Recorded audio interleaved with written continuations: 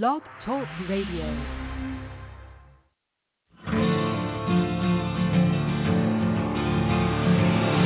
It's time to strap our boots on. This is the perfect day to die. Wipe the blood out of our eyes. In this life there's no surrender, and there's nothing left for us to do. Find the strength to see this through.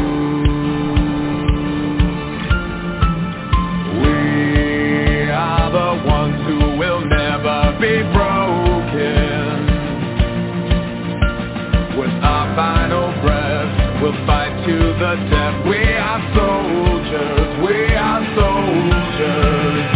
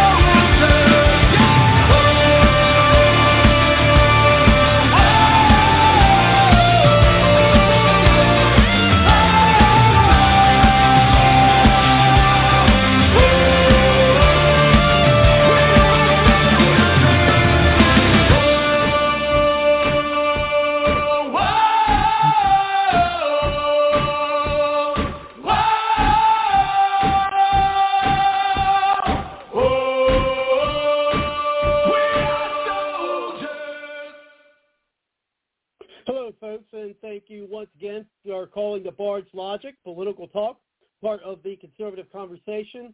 And tonight, our panelist, Kelly, will reveal what the COVID-19 research team has been working on for over 2 years.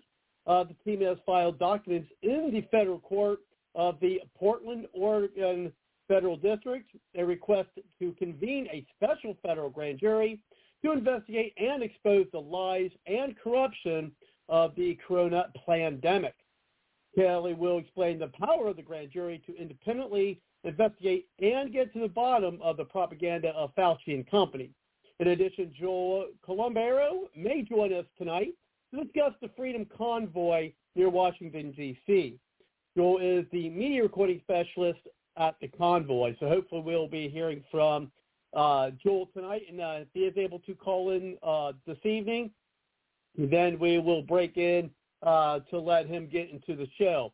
So first, we'll go ahead and bring in Kelly, and then we've got Joseph on the line as well. So Joseph, we're going to bring you in too. So let's go ahead and open up the mics. Thank you very much, Kelly, for coming to the show. How are you tonight? Hey, I'm doing good. Another day in paradise. So, yeah, do you want to hear what the team did and what we hope for as far as bringing criminals to justice? Yes, certainly. And first of all, we'll start off. We're going to go ahead and bring in Joseph. Let's welcome Joseph too, and then we'll get things started with our conversation about this tonight. Thank you very much, Joseph, for coming to the show. How are you tonight? Could be doing better under the circumstances, but it is always a pleasure to be on the People Show. Thank you for having me every week, Robert. It's greatly appreciated.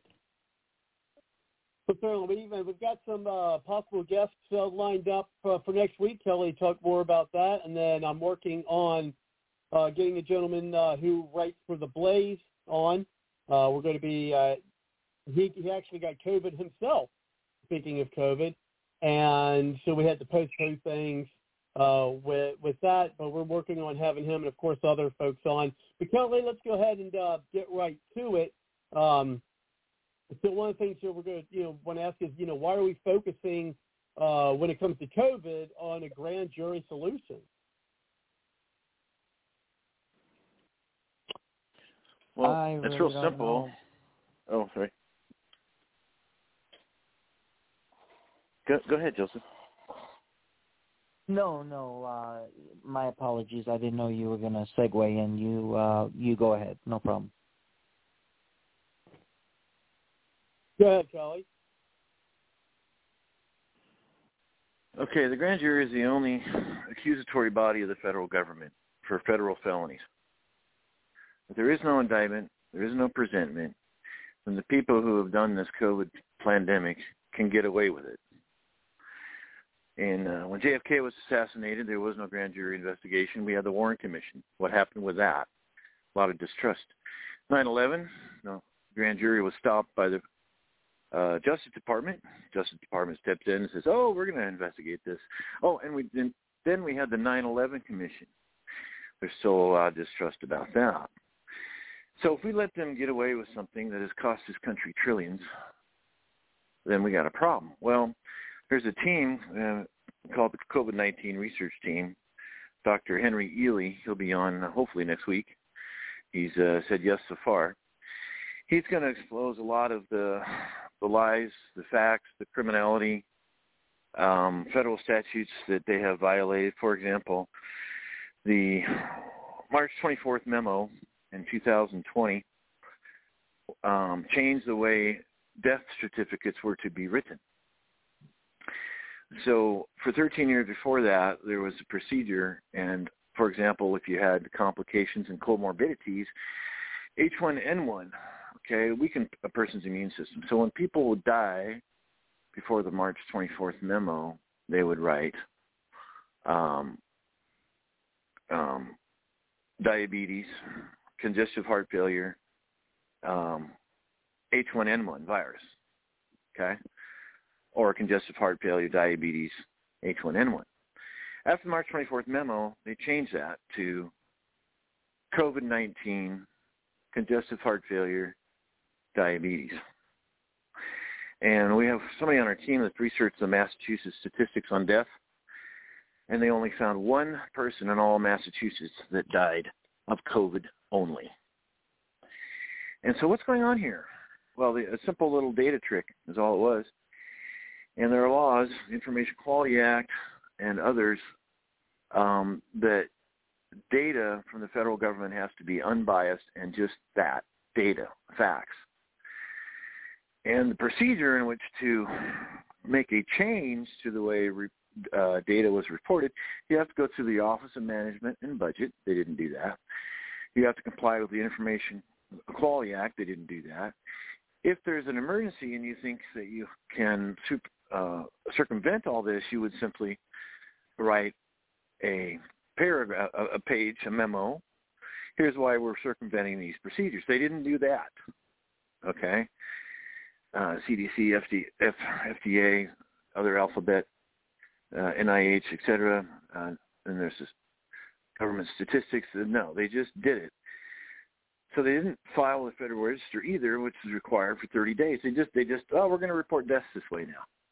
And then you combine that with all sorts of federal funding to keep people quiet and just do your duty, and we'll just keep giving you lots and lots of money. Well, what if this is all based on a lie? This is pretty serious stuff. So on Monday, you can see the filing I sent you there, Robert, with the stamp. The team put together a request to the court, federal court in Portland, Oregon, the Federal District of Portland, all right? And it reads, you can see the file stamp there, the 7th of March at 2:59 p.m. Dr. Henry Ely, Senator Dennis Linthicum, that's State House Senator from Oregon, Senator Kim Thatcher, plaintiffs versus, and we got names named. Robert Redfield, the former director of the United States Center for Disease Control, in his individual capacity. Raquel Walensky in her individual capacity, and in her official capacity as director for the U.S. Center for Disease Control. Alex Azar, former secretary of the U.S. Department of Health and Human Services, in his individual capacity. Xavier Becerra, in his individual capacity and in his official capacity as director of the United States Department of Health and Human Services. Brian Moyer in his individual capacity and in his official capacity as director of the National Center for Health Statistics and Doe's, or John Doe's, 1 through 25. Name the criminals. Again, we got file stamped on Monday. Here we go. On the right side of the legal pleadings, you will see words like this. Corrected petition to impanel special grand jury to investigate allegations of federal crimes detailed herein, or in the alternative, to informed impanel grand jury of allegations of federal crimes not detailed herein pursuant to 18 U.S.C. 3332. Then we turn to 54, page 54, the names of people who are on this list as witnesses that want to get before a grand jury. So what this filing in federal court is asking, look, would you convene a special federal grand jury? Because a special federal grand jury has subpoena power nationwide and has investigative powers nationwide. So page 54, it says a list of subject matter experts available for testimony estimate to be 70 to 90 hours, and these same can provide affidavits at the behest of the grand jury, including but not limited to. And here's a bunch of names, of course. Ely, Senator Linthicum, Senator Thatcher, Mandy Gary, Stephanie Gary, Amanda Damian, Dr. James Lyon Wheeler, Dr. Sin Hang Lee, Dr. Peter McCullough. Peter McCullough was testifying before a congressional hearing. Another doctor, Thomas Rentz, he's the attorney suing over this. A couple other attorneys, data analyst people. Keith Wilkins, he's an investigative researcher. He's actually discovered there's some serious RICO laws that have been violated. So there's many witnesses willing to get before a grand jury and say, look, here's this crime and here's the evidence, here's the witness. And when this was submitted, there's over 500 pages of evidence. The main document is 63 pages long, and it says see Exhibit A, B, C, see Attachment A, B, C, et cetera, et cetera, et cetera. And we are hoping that a federal grand jury will begin investigating the named people and many others. And it's in our hope that the witnesses appear, the grand jury becomes convinced, and then they go ahead and they issue an indictment or a presentment. And when this happens, which cross my fingers,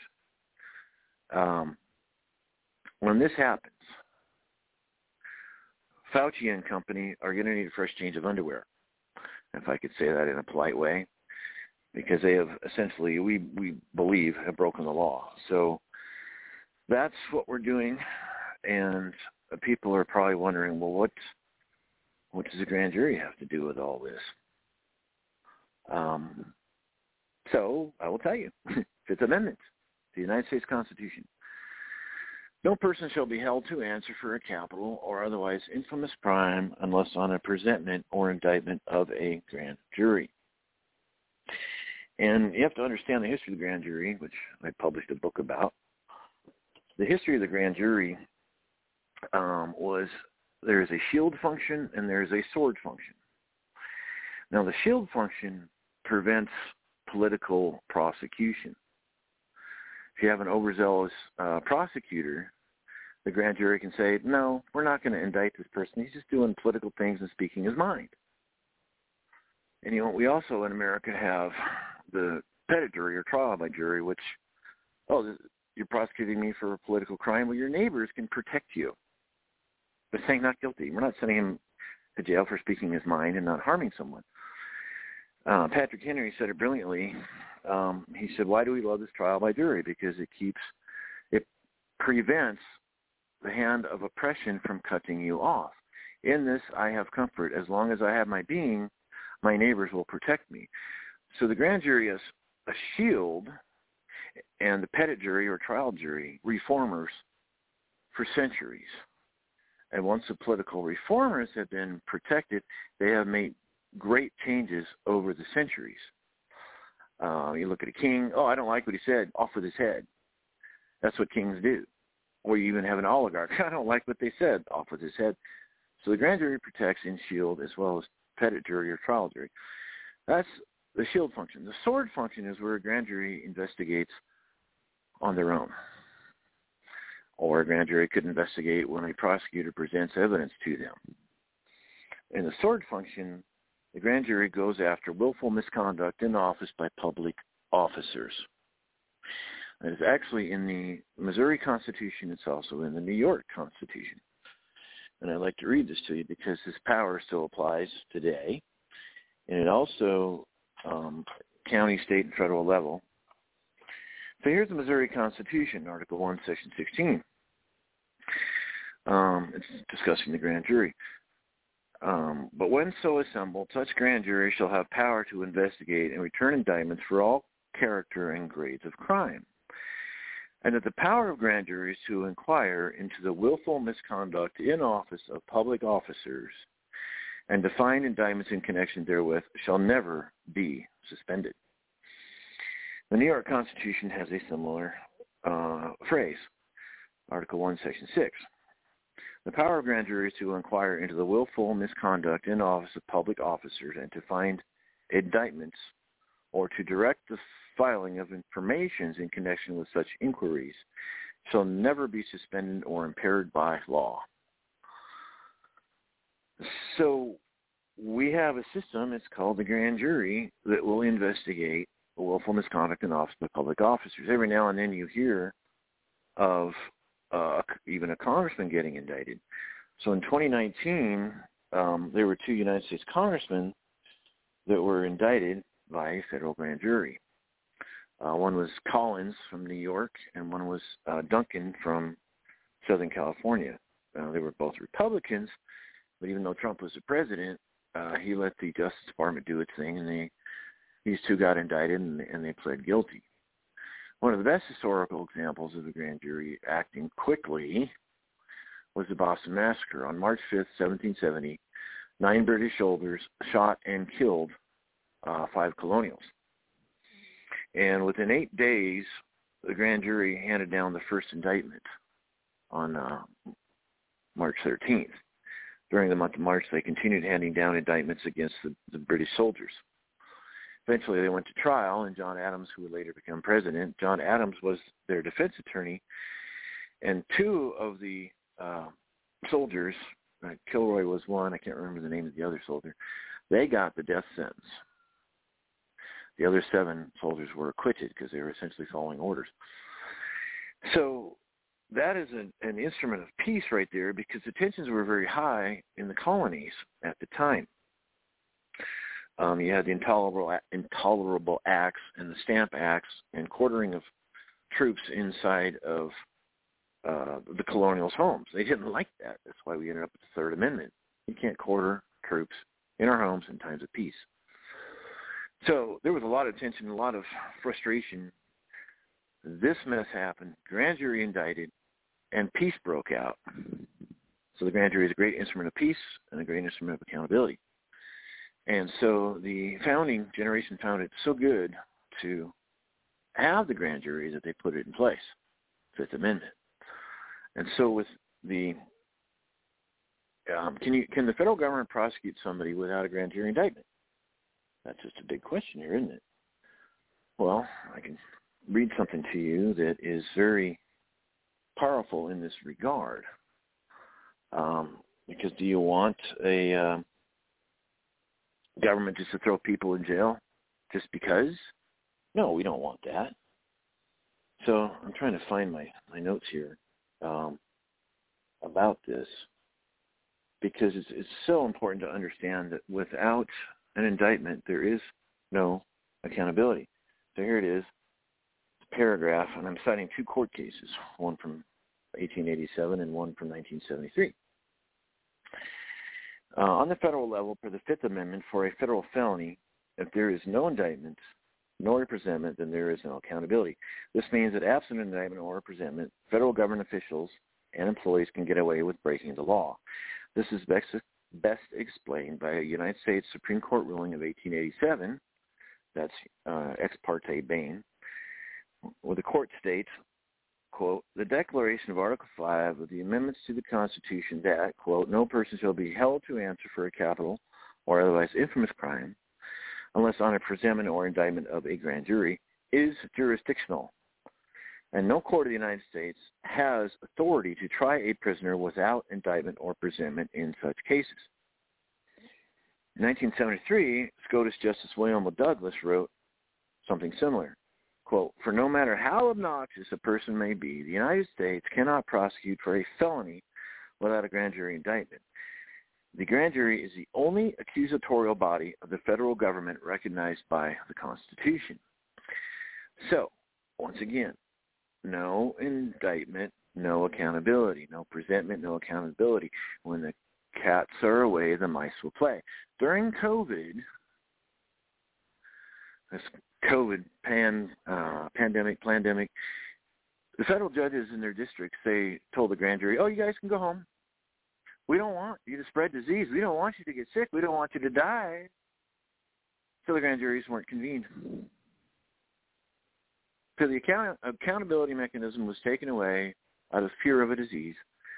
And you can see all the flip-flop of Fauci, all the this, that. Oh, now they say this. Oh, what's going to be tomorrow? Oh, it's that. Now they go back to what it was. It's a mess.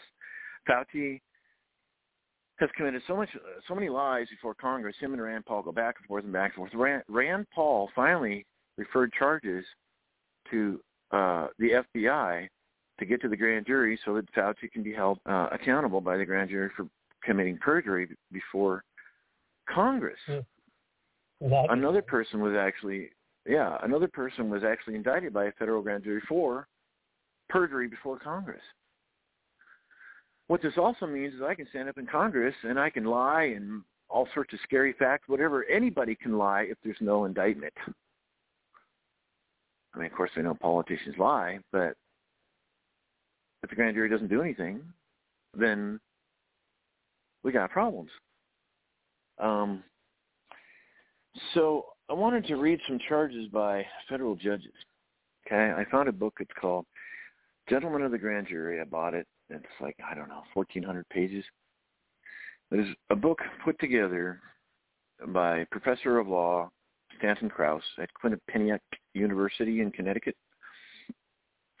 And he went around and found these documents in newspapers and other places. They're actually judges' charges to grand juries.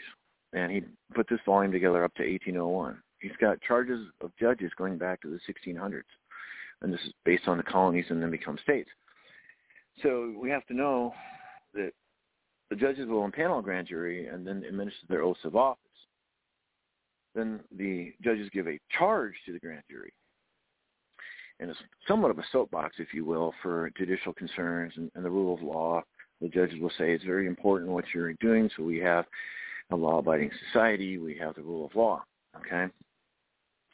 But these judges knew that the duty of a grand jury also included investigating willful misconduct in office by public officers. So here we have 1781, this is Judge Robert Hansen's charge, Western Shore counties of Maryland.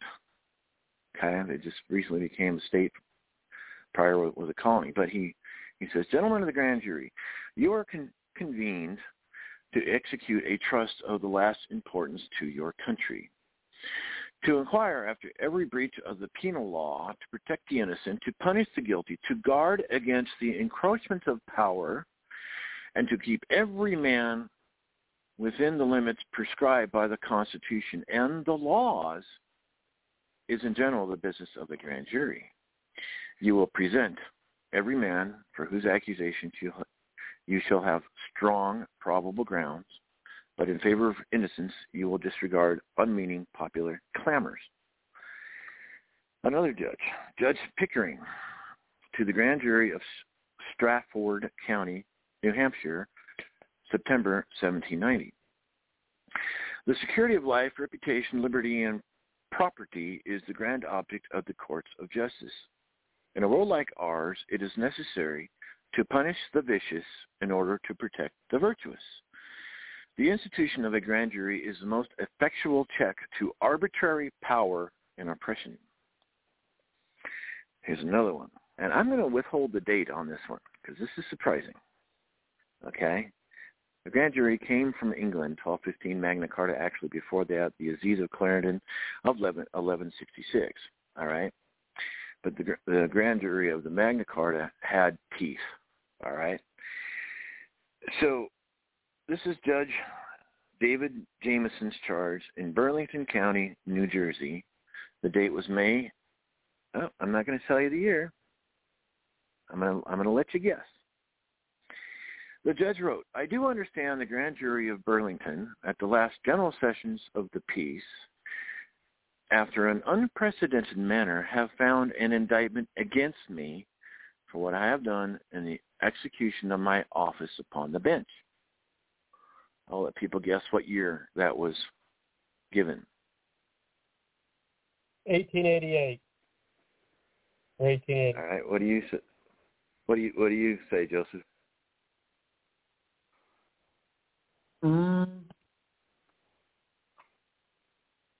I'll go with what Robert said to be on the safe side. Okay. This is May 1st, 1716. Oh, geez. Way before that. We were still colonies at the time. May 1st, 1716. Grand jury indicted the judge for some type of corruption. Again, 1215 Magna Carta, sword function, more clearly established. Floated in the American colonies, 1635 in Massachusetts. By 1680, all colonies had grand juries. All right, I'm going to jump to March 1st, 1798. This is William Few, Judge William Few's charge to the Burke County Grand Jury of Georgia. It would be tedious and not necessary for me to enumerate the duties assigned to you. In a word, as grand jurors, you are to redress every grievance and to support the right of every citizen, and you are to invigorate the laws and extend their operations and effect. Here's another one. Francis Dana, he was cited, by the way, in some Supreme Court cases.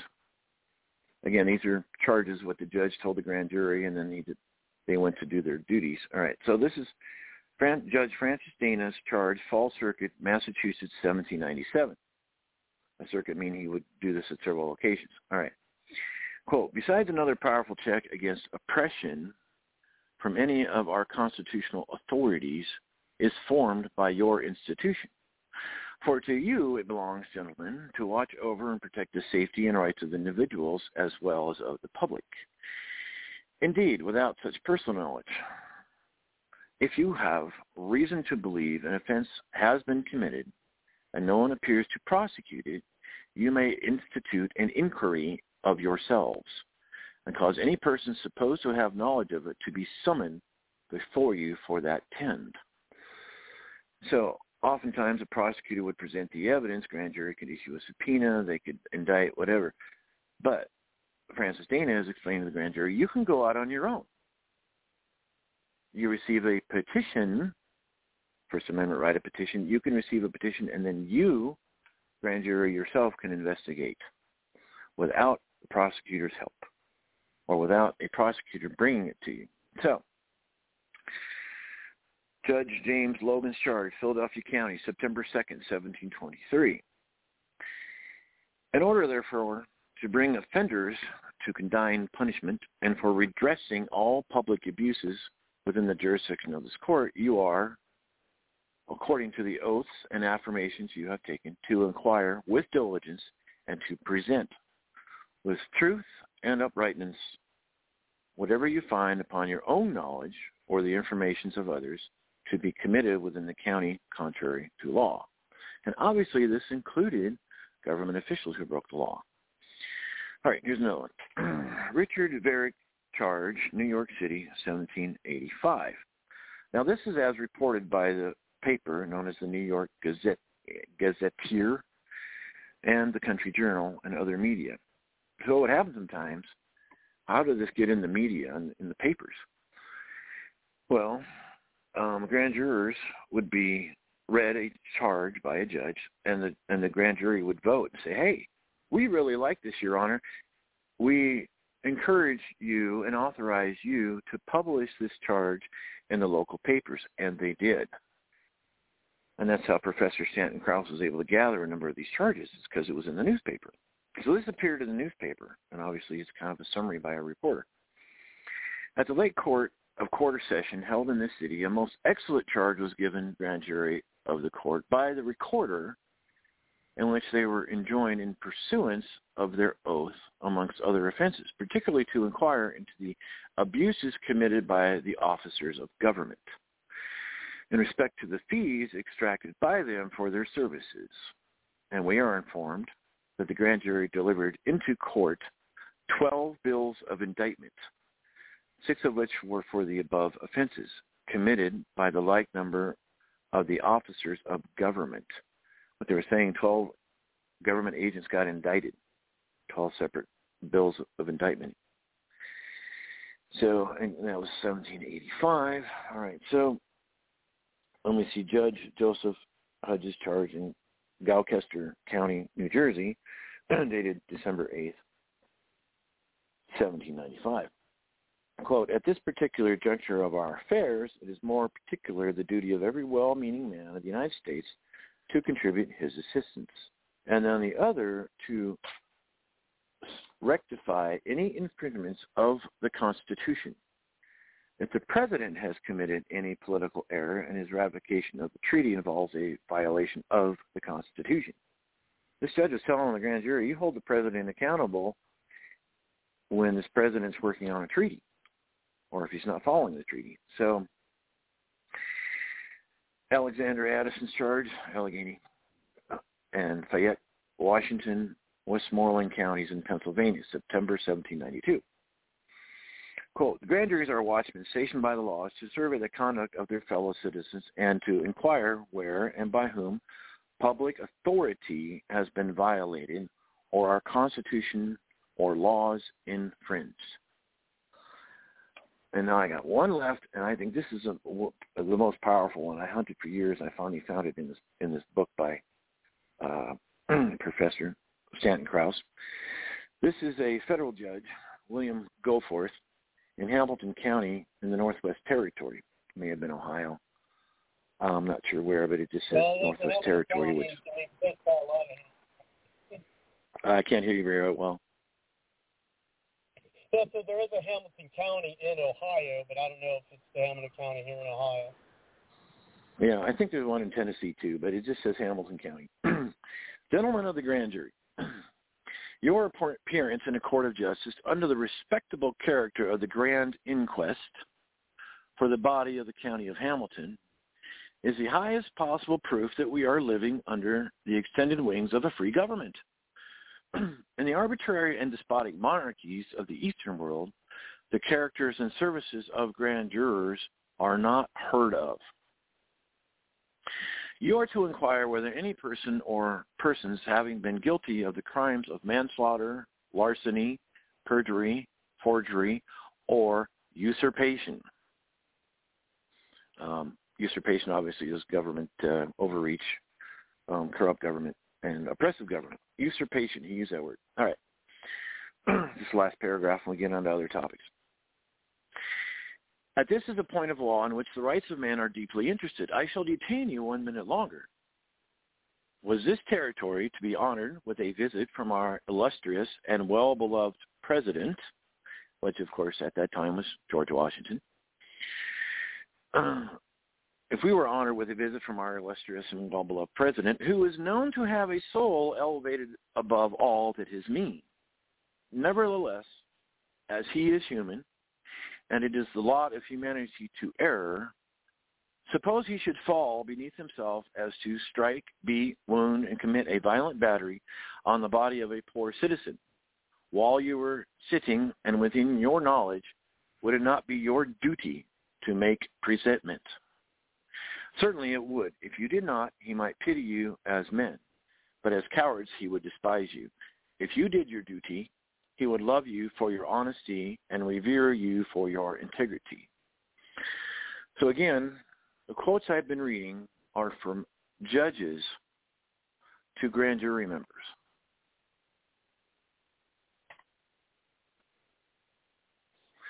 So we have this powerful tool. And you said there's been what type of, documented information about COVID, what's been going on with COVID, that's going to be presented to this? 500 plus pages.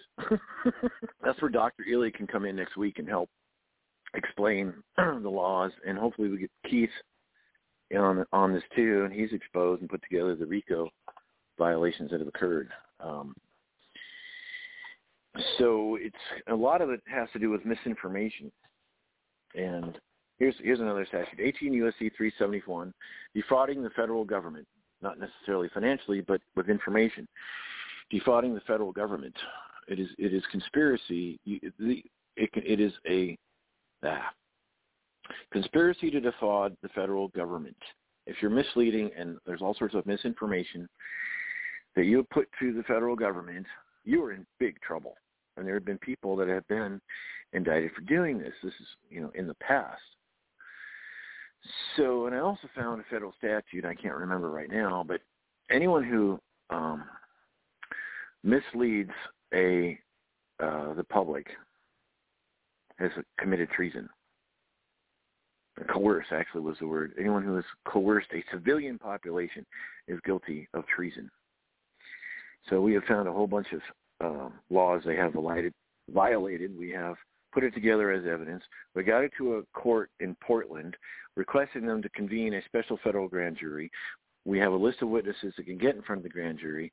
We hope to have a very favorable prosecutor who would run with this and get the criminals indicted. Now, if the Portland court does not convene a special federal grand jury, we could go, say, maybe to Dallas, Texas. We could go to Atlanta.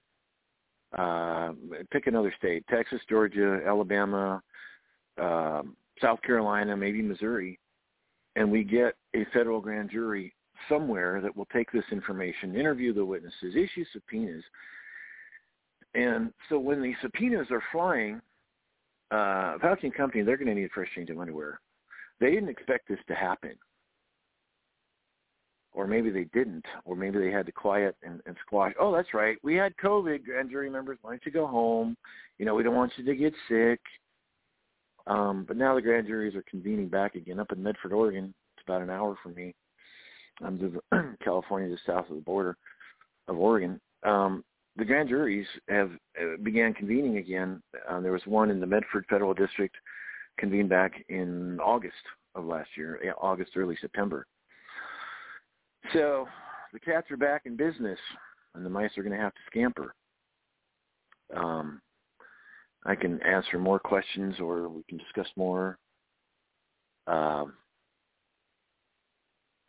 I wanted to let. I'd love to hear more specifics about, what type of evidence. I mean, if we can discuss it on this episode, what type of evidence or what kind of things you're going to try to bring to the grand jury to try to make the people held accountable who, as you said, were basically lying to us and putting out misinformation. But before we go to that, talk about that. Let's see if Joseph, you got any comments or questions, Joseph?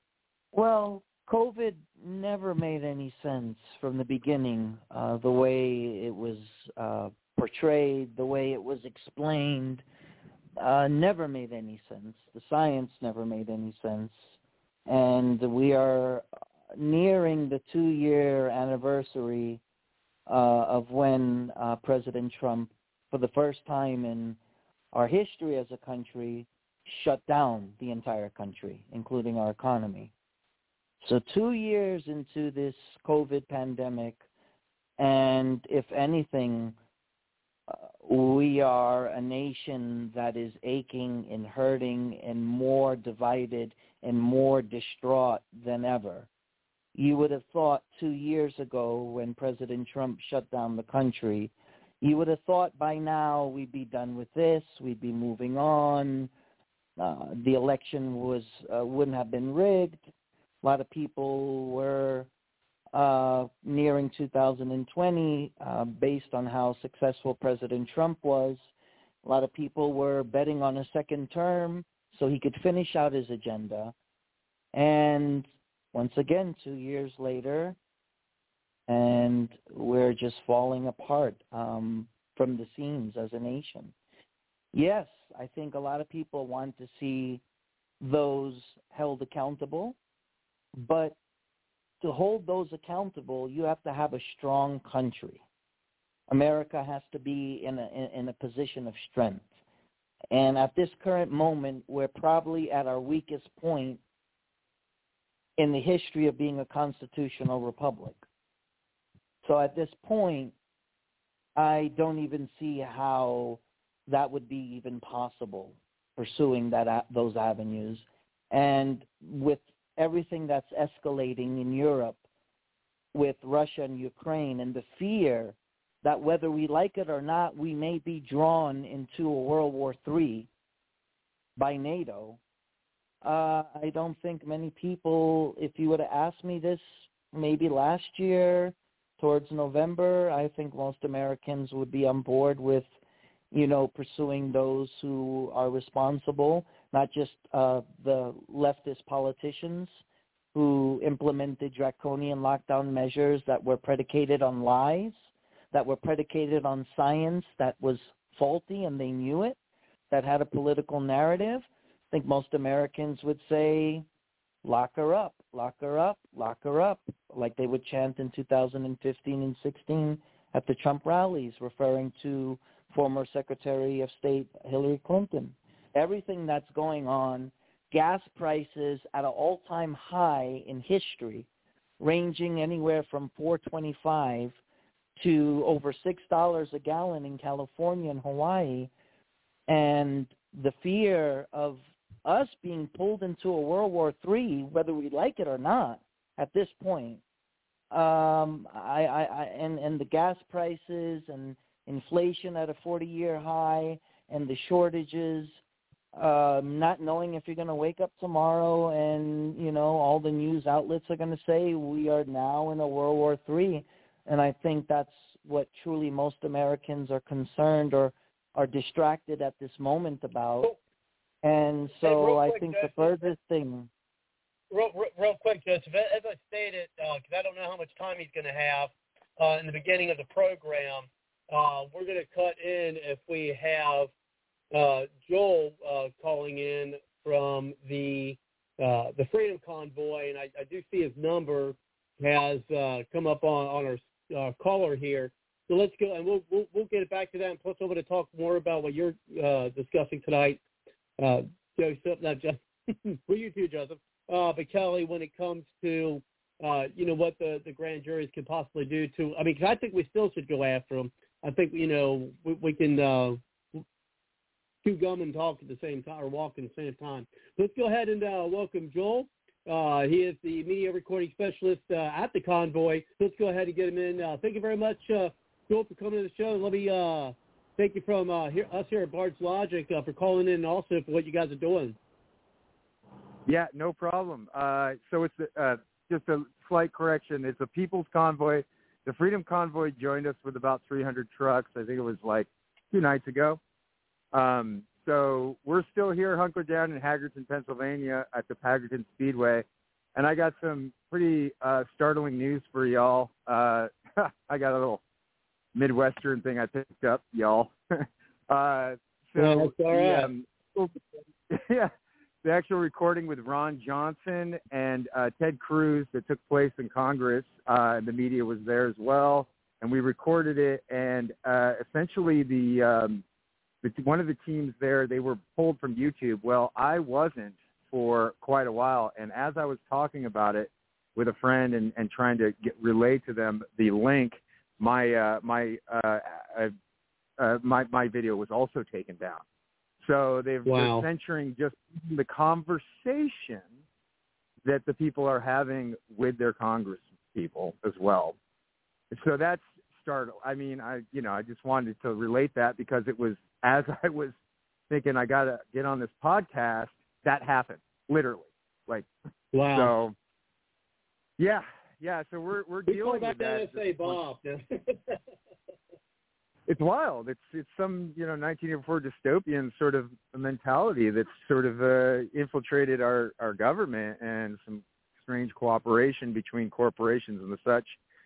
Having said that, I can give you guys a brief overview, or do you have any specific questions you want to ask me about what's happening on the ground? Well, first, let's go ahead and start off with your overview, and then certainly we'd like to hear what's going on in the ground and what's next. Okay, so I'll take you through my personal journey. I guess there's some highlights. I arrived at in Texas. Kingman, Arizona. And the first thing that happened is I became friends with Mike Landis, who's one of the co-organizers here, and it kind of rolled out from there. Where now I'm out here, sort of, doing media and getting the word out on the ground of what the experiences are of the people. I've spent a lot of time on the bridges with the supporters, and I've heard some, I guess perspective changing. I came in with the mentality that I had gotten a call from one of my friends who was basically his family, they're part of the whole pharmaceutical industry response to COVID there. And he was giving me information about ways in which they were dealing with it that was highly effective. So they started with 500 milligrams of hydroxychloroquine and zinc, and then from there they started to formulate their own solutions. But what jarred me into recognizing or facing that there's something, quite clandestine and deceptive going on was that at the same time I was getting, all of the media blackout and the threatening, the threatening mentality towards doctors here in the United States. So I knew from an early stage that there was something wrong with the way that the narrative was being presented to the people. So that's how my heart and my mind and my spirit towards this thing kind of evolved. And so, since I've been here, it has been a remarkable sort of, organic growing movement. The people here are very peaceful. There's every kind of nationality expressed amongst the followers and the truckers. Women, black people, white people, like every gradient that you could possibly imagine. So if you're getting any information from the mainstream regarding sort of pigeonholing and the common terminology, that's vilifying towards this movement, none of that's present. It feels like almost like a religious camp in the sense that everyone's communally helping one another out, and there's just a strong sense of community. Everyone, if a trucker breaks down, there's 5 guys around. I've had so many incidences where I ran into adversities and was treated, incredibly kindly. So there's been a huge swelling support. I've watched it grow 3 times in size. We're at the point now, I think, and the strategy now, you can hear people chanting in the background, where they're hunkering down, and they're insisting on peacefully pushing forward. So no, any kind of activity that might be aggressive and or agitating towards the government. They're having discussions with the local police in Washington before anything they do, and any way that they approach getting recognition out here for the People's Convoy. So they're just circling the Beltway is what we've been doing. Today we got rained out, and it was sort of the roads were. It's not good for a dually to be out there without its trailer. So we sort of took a day of rest. But essentially, yeah, it's. I'm looking around me right now, and there's lines and lines and lines of trucks that are all out here. The fuel costs are being managed by the donations that are coming in. That's kind of a general overview. Yeah, I was going to ask you about that. Yeah. There's that's one of the things that's being covered through donation. Oh, we have 5 trailers full of supplies. I mean, people donated. I've been so busy I haven't even asked where they've come from. I've been broadcasting the whole time. My page is Reset Media, but like there's so many donations here. I talked to Mike Landis, who's one of the co-organizers, and he told me, look, we might just distribute this to the homeless or people in need because we have so of overflow of goods that have been dedicated to, feed the truckers and provide them with whatever sustenance needs they have. So yeah, I mean, it's an exciting thing to be perfect, and I think it's making a measurable impact in Washington. It's been completely overshadowed by the Ukrainian news, obviously, and I haven't even had a chance to look at legacy media, sort of like outcroppings that and what they're sort of spinning on it. I don't know, but I know what I've seen, So I wanted to make sure that everyone knew that. So there wasn't any confusion about what's happening out here. Yeah. No, certainly. I was kind of wondering because I know, when you had what's going on in Canada, they actually had people who, really, as that have these fundraisers, online that got shut down. And I didn't know, is there any type of online fundraising, that is being done or a website people can go to have funding for, this convoy, for the People's Convoy? Yeah, the peoplesconvoy.org is the site that they're directing everyone to. There were some scam sites that sprung up that they had to deal with. We got shut down. We had a texting that was available to people so they could, know what the convoy is doing and where they're going. And it was also communicative for everyone that's a part of it. So let me make it more clear because I always just make assumptions that people know what's going on here. We have, over 1,000 trucks, and then and I can't count how many other RVs, fifth wheelers, and cars, just automobiles that are following the convoy along the Beltway. So they started in Barstow, California, and I was on the 23rd. We arrived here on the 3rd, and so since then, it's started to swell in size. So it's not just truckers; it's specifically named the People's Convoy because they wanted to involve everybody. But they were modeling the Canadian example, right? And so as far as funding goes, they had time to watch what happened in Canada, and they had time to prepare for it. So they've got some cryptocurrency donations that you can give. They have like I think they have their own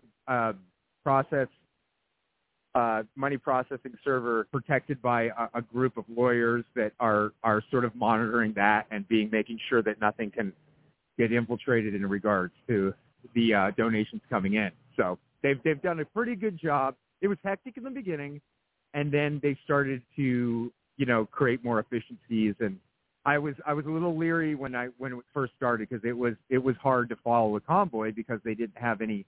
They had to learn as they went, right? So they had to learn. I talked to the technicians in charge of the website. We've communicated. I created a site that sort of like augments what they're doing, which is like I have GPS coordinates for truckers so that people know exactly where the convoy is, and that's the People's Convoy location.com. But the People's Convoy, I have to make it clear that they want everyone to be going to the website to get all their information. It's so that disinformation doesn't spread. peoplesconvoy.org is the actual website. So yeah, and of course the legacy media or left wing media doesn't have much good to say about it. I was looking at, and I'm not going to go into the article, but and I wouldn't even really say who it's from, but I just was perusing, just one, of the left wing. I mean, I call the media now the propaganda arm of the Democrat Party. I mean, that's pretty much all the, whether legacy media or alphabet media, again, they're all just the propaganda arm of the Democrat Party at this point. But I think Joseph wants to comment on something. Go ahead, Joseph. Oh no, I was just agreeing with you.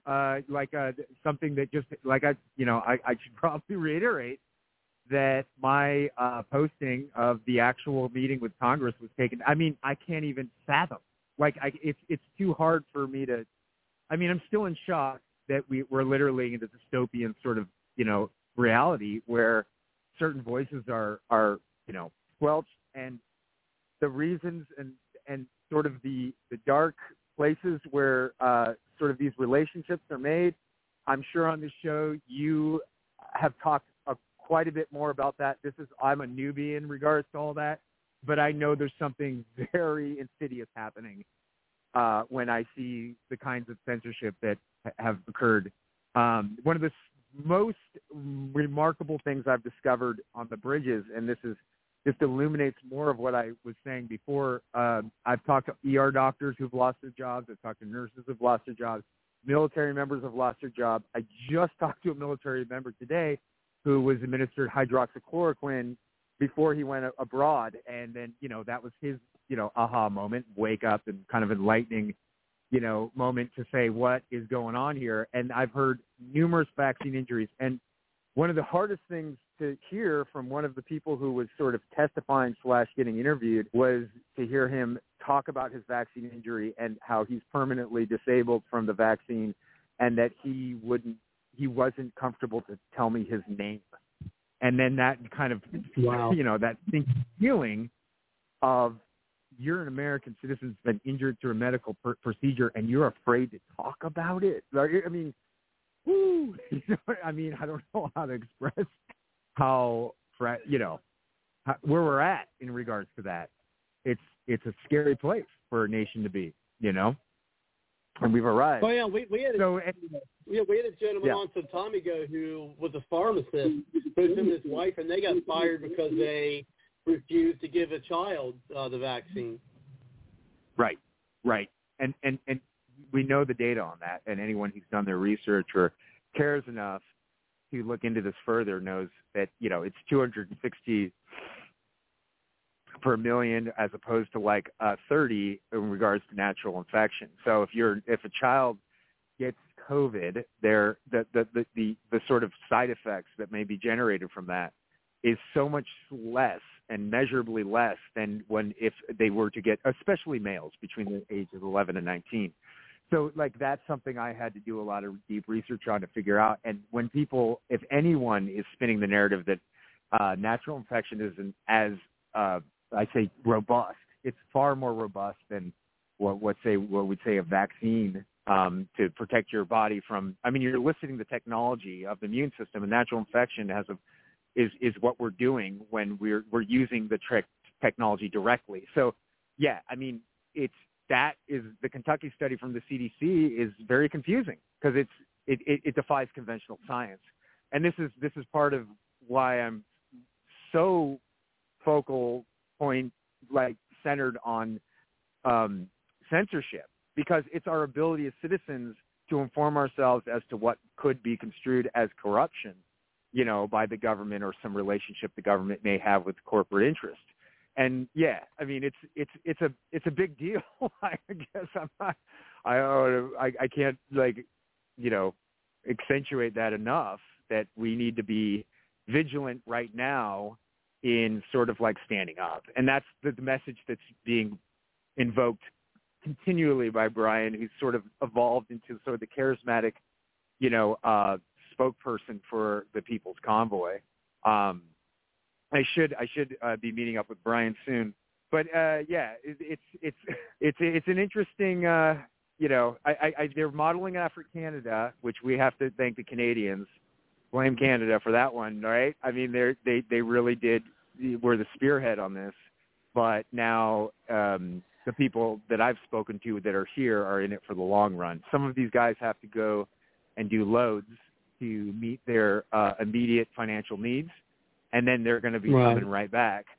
So it's hard to say where it's going. I wish I could give you more information in regards to that. We just had that meeting with the Ted Cruz and Ron Johnson, and they were very enthusiastic about supporting the People's Convoy, but there was no other senators in there in that meeting, and now it's not even available through my platform.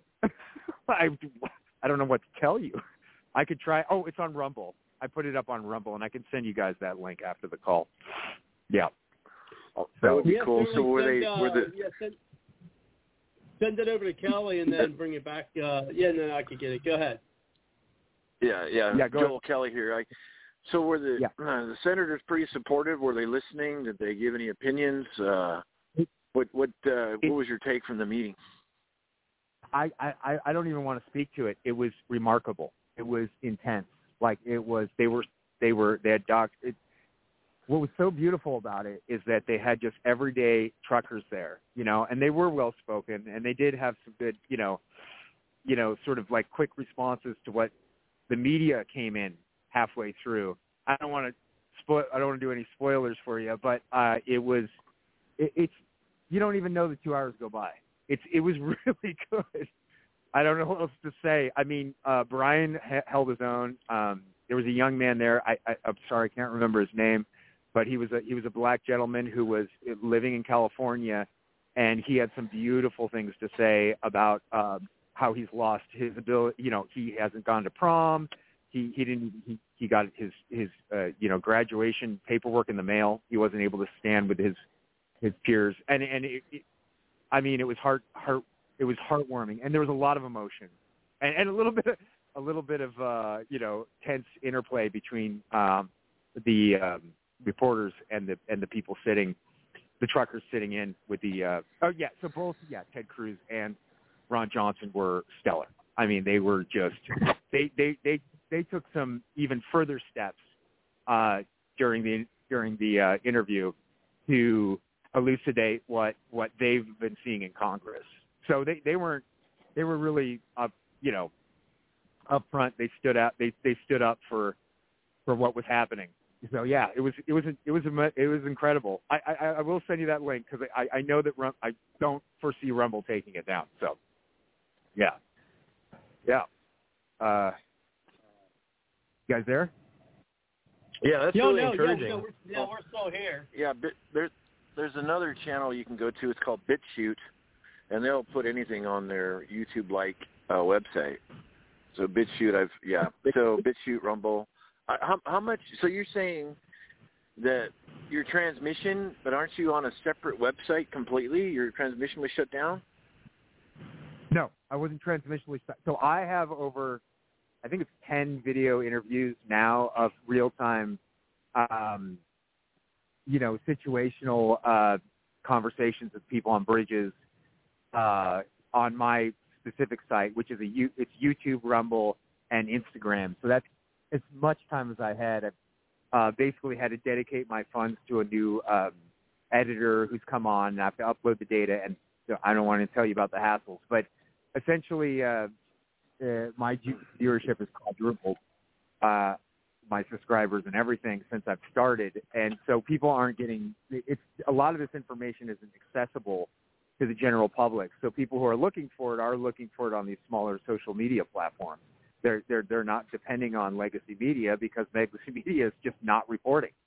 So yeah, I'm on the ground, like getting sort of this information disseminated as much as I can without without suffering from sleep deprivation. You know what I mean? It's been a real. I am seeing a video on YouTube that's got you on there, Joel. It says, People's Convoy, Joel and Colombero with Reset Media, bring you interviews real time. So it's about a 15-minute video. I guess it was one you posted about 5 days ago. So there is still one here, actually up on YouTube. Yeah. Oh, no, the only one they pulled was the congressional hearing. They pulled it right before I got on this call with you. And that one would say People's Convoy meets with Ron Johnson and Ted Cruz. That would be the title on Reset Media. That one was pulled right before I got on the phone with you, which is kind of, funny timing. But yeah, that's what happened. Literally. Just, that's what I was thinking. I'm going to get on this call, and then I was like, sort of distracted. I was looking around for my video, but it's not there anymore.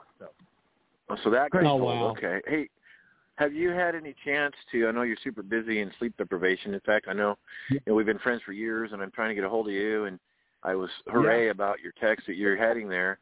Have you had any time to look at the mainstream media, or if you have, is the mainstream media downplaying it or lying? Because I saw I think it was a Yahoo article, where they said, hundreds of trucks, it said dozens of trucks are going around the D.C. Beltway. Dozens? Because I know you told me there's thousands.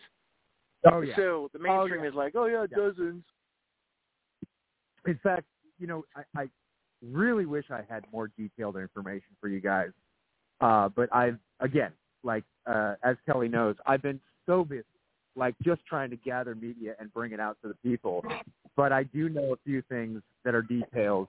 For instance, Brian, who again is the sort of charismatic carrier of he's kind of naturally evolved into that role.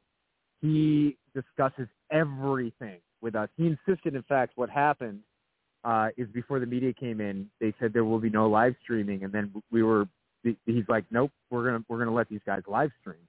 So it happened, and it was only because he insisted, and he conveys everything to everyone during our rallies in the evenings to the people. So they're doing a really good job of making sure that it doesn't become an insular thing, and that that everyone out here is involved in the process to the best of their ability. Truckers are very strong, independent people, so they have a lot of opinions, but they're managing it quite well. And so he told us that, hey, guys, stick to the speed limit, 55 miles an hour. No, and it's a ball. I guess it's like what it must be like to go to a libertarian convention. I mean, there's fireworks and there's musicians, and I call it the redneck Woodstock, actually, because there's so much joy. Yeah, redneck Woodstock.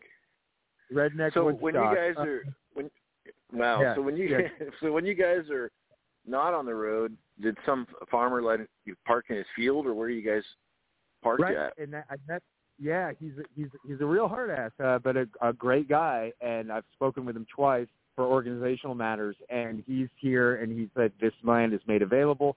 So as we've been going across the United States, we have had people come out and donate hundreds of pizzas. They have people cooking for us. Really, it's been a communal involvement. People are crying on the bridges. There's so many frustrated Americans out there right now. And I don't know what has infiltrated our mindsets at this point, the slow boil, I guess we might call it. But, there should be a lot more support. But the kind of support for the people who do show up, really show up. I mean, they're really hardcore about making sure that we're taken care of, and that they're able to, they're melting inside to know that something's happening in this country. I don't know how else to express it. It's a powerful place to be. Like I said, it's almost a religious experience in that sense. You get that high that people might get at a church or something like that.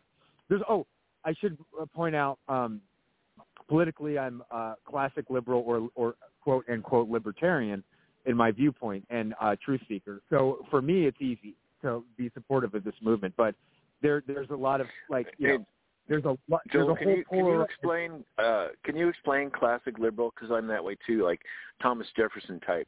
Can you go into a classic liberal, what that means? You would be way better at the dictionary definition than I would, Kelly, like honestly, because the knowledge base that you have about these things. But I would say when I refer to myself as a classic liberal, I've hugely into tolerance and the freedom for people to do as they wish, as long as it's not harming. And as construed harm, I would say that to be more accurate about that definition is physical harm, not I'm offended because you said this, or I'm uncomfortable with the way you're behaving or acting. So from a sociological point of view, to me it means the correlation between freedom and tolerance is direct. The more tolerance you have, the more liberty you have. And the more liberty you have, the more tolerance you must have. So that's a conversation that's been going out here about being thick-skinned and being able to hear other points of view. So I have my discomforts with the personality type that embodies Donald Trump. And I tell people, and they said, good, let's talk about it. So it's a different conversation that you might have with, I guess, I don't like to even enter into the polarization conversation, but it is a different conversation that you might get on the left, where there doesn't seem to be much left. Well, let me try to define a classic liberal. And by the way, I really like that. That's the first time I heard that. If you're tolerant, you'll be into freedom. If you're free and you understand freedoms, you'll be very tolerant. That's brilliant. The founding generation is probably the best definition of a classic liberal. Right. Yeah. Well, yeah, I like that too. I like the fact that you can re-co-opt the term. You know what I mean? Because I think it's been infiltrated by the new liberal, or the neon liberal, I guess you'd call it, is like there's some psychological aspect to what they're doing, that compassion is cruelty, what seems right is wrong. Compassion being cruelty is a good example. Like, because compassion is so important and because it's the only thing that matters, if you have a counter narrative at all, if you have anything to say that is at all like not following suit with what's been crammed down our throats, then you're violent. Because what is it? It's all about compassion. So then you can justify cruelty through their compassion. Do you see how crazily ironic that is? But I see that happening often on the left. And it's sad because I don't think people even know that way, you know? So some people are like, we're going to take away your freedoms to protect you from what? Right. So, these issues, freedom is so important. It's to the core of every American because we've had generations of this. And do you think a classical liberal that had control of the media system would censor your work? No, thank you. You said it. I can't. I'm still like trying to regurgitate in my mind what that means for me as a victim. Now, this is my first victimization, by the way. I've had a lot of other things I've stood up for where I was attacked in different ways, but this is my first experience with censorship, and I'm feeling a little PTSD right now. Like, what just happened? I can't believe it. Oh, like, I understand. I understand. I mean, I got censored once. I got censored once on YouTube, and they just cut out my video. I'm like, what? Oh, come on. So they did that. That's frustrating. When Fox News came out with the election fraud after the 2020 election, I'm like, oh my gosh, my neighbor had it recorded. So I set up my phone and I turned the TV on, and my phone got it loud and clear. Put it on YouTube. I sent it out to a few people. I got maybe 10 views, and it was boom, shut down, boom. Amazing. It's like, they're exposing it. They're talking about the election fraud. Bam, they shut me down. So I've had that firsthand experience. I've had weird, but when I'm doing high level stuff, I've had my computer get hacked in different ways. At one time, I was working on something in 2016 regarding election integrity. And Microsoft decided to upgrade my computer 3 times in one day. So months and months and months go by, Microsoft never took control of my computer, rebooted to add all these upgrades. They never did that. 3 times in one day. You know, Kelly, I want to point this out that I think for anyone for Americans in general, like it's, how do you say this? Their lack of voice is their security, so they don't really understand that there's still this sense of I'm free. Well, of course it's your group tribal narrative that you're okay with knowing that that's the one that, you know, makes you comfortable within your clan.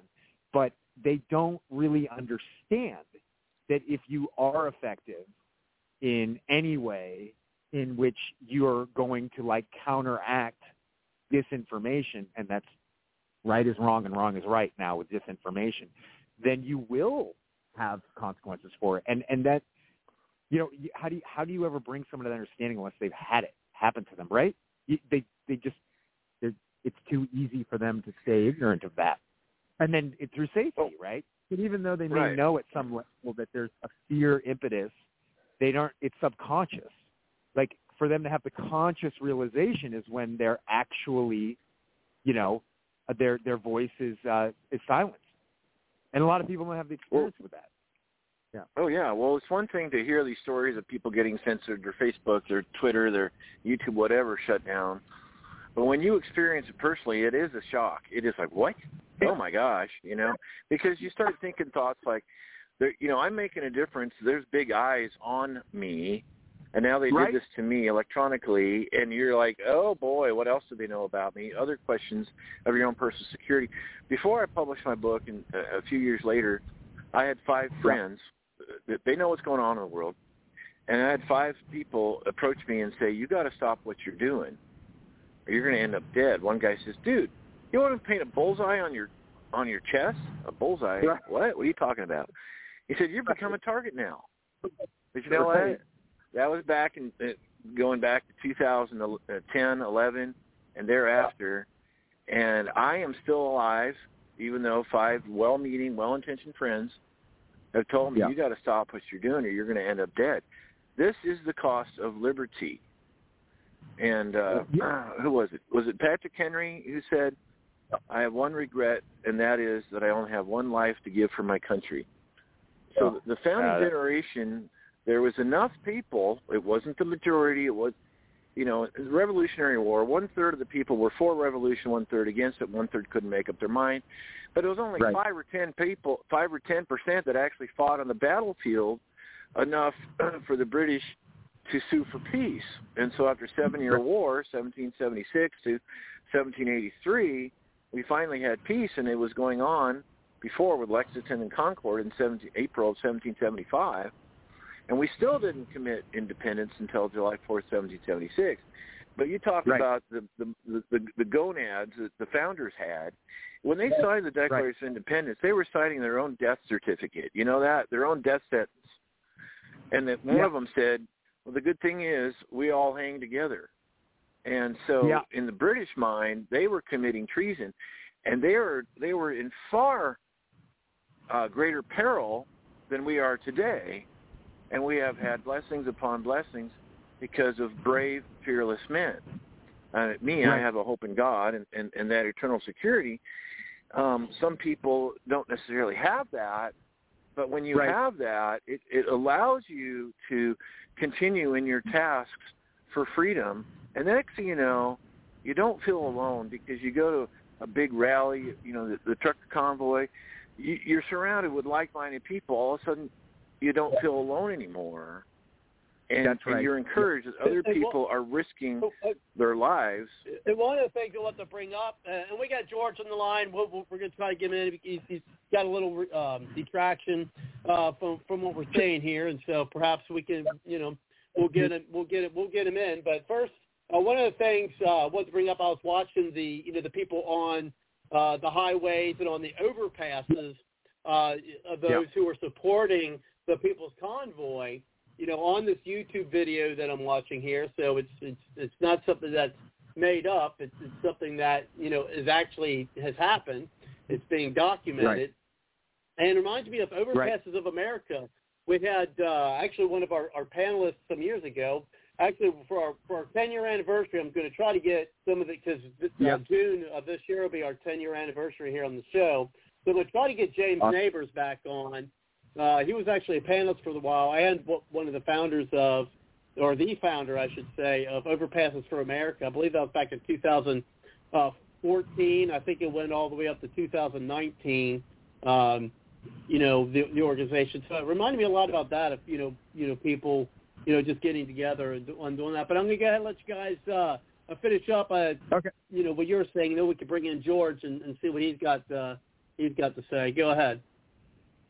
Yeah. I guess I'd end with it left up to when I heard you say, Kelly, that you have a different psychology because of your beliefs, right? I did do a short, segment on talking about if you have an existential authority, you're a threat. So it's no accident that in a communist government, one of the first things they try to eliminate is religion because it does undermine governmental authority.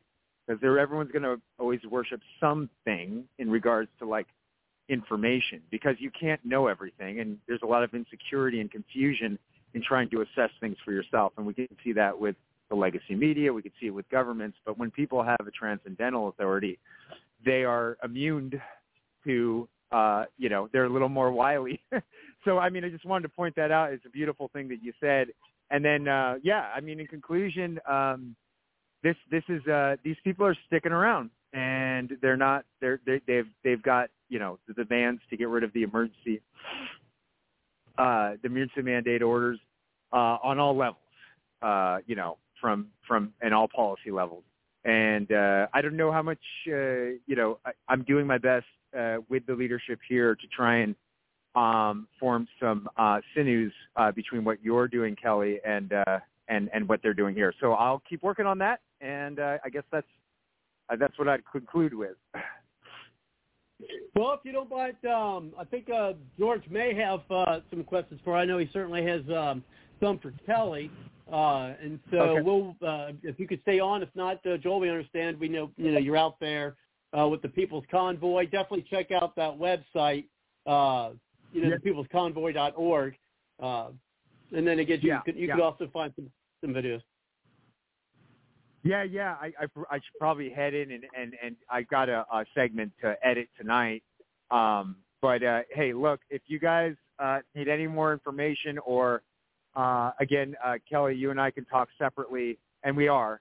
I'll keep fighting the fight out here. So love you guys for speaking truth to power. Thank you. Thank you, Joel. Well, thanks, Joel. Yeah, definitely like to hear some more updates about the People's Convoy, and you have a good evening. And so we've got George on the line, and he's got some questions about what you're working on, Kelly. So let's go ahead and bring him in, and we'll see how it goes. Joel, but thank you very much, George, for coming to the show. You said you had some questions for Kelly with what he's working on. Go ahead. And you said he's traveling from Virginia through Virginia to New York at this point.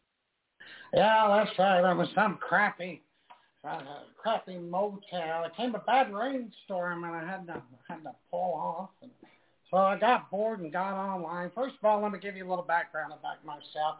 If I interrupt anyone, don't take it the wrong way. I have a little trouble hearing sometimes. I'm recently retired, and I've seen a lot, done a lot in my life, and I've seen a lot of freedoms be taken away. Well, we first of all live in a country that incarcerates a larger percentage of its citizens than any country on Earth.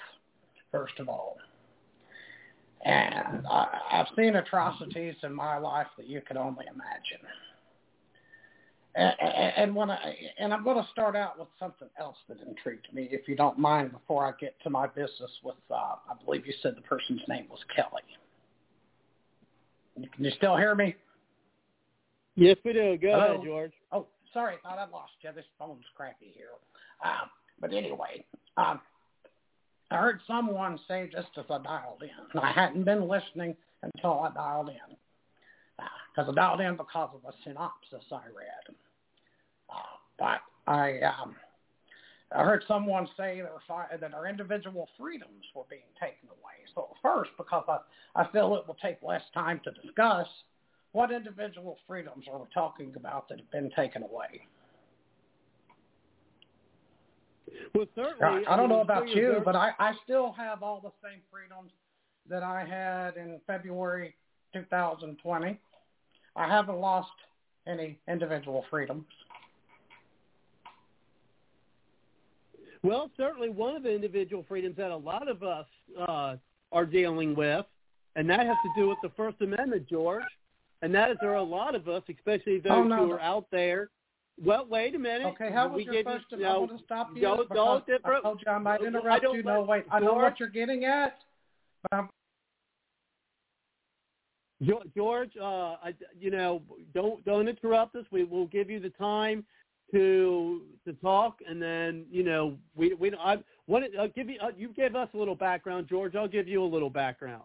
I've been following politics for about 42 years now.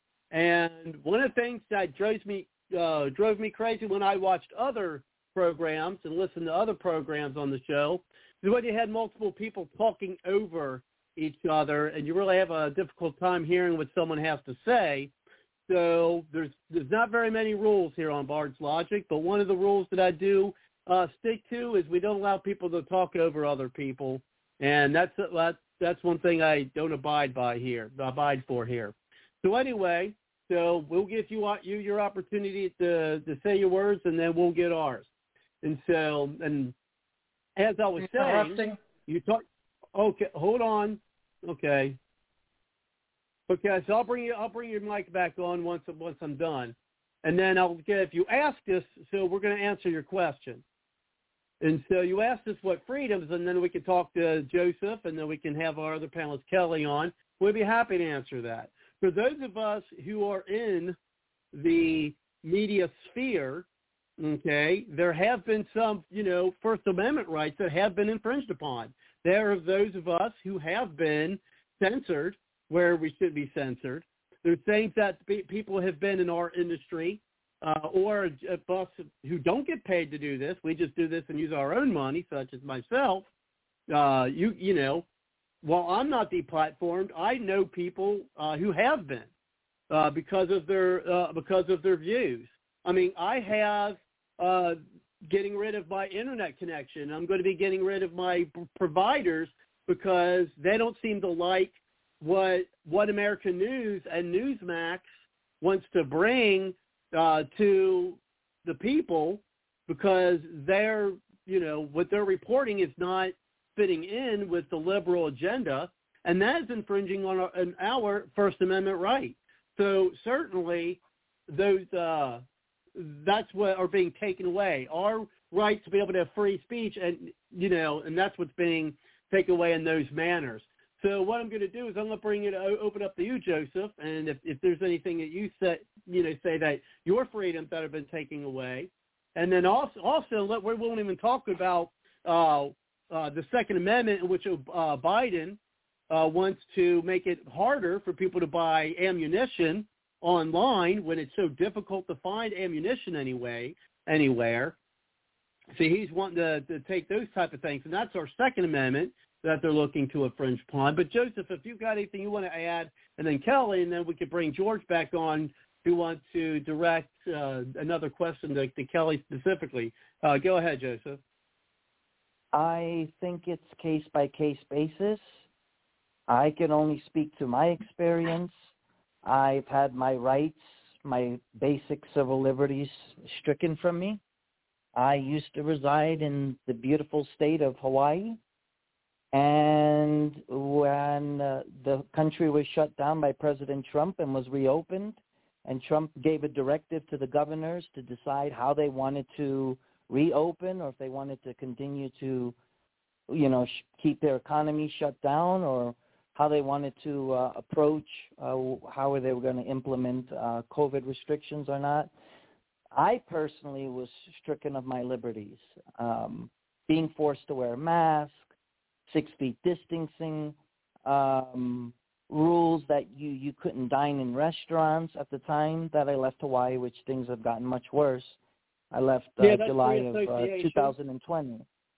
Correct. So I've experienced a lot of personal liberties that were stripped of me, and that basically forced my hand to leave a state in which I had every intention to stay there, retire there, live there until the good Lord took me. I've had my HIPAA rights violated by a doctor who actually discriminated against me because I didn't have a vaccination for COVID when I was going to the ER. So I can speak of my personal experience, and I tell you something, you don't know what you have until you lose it.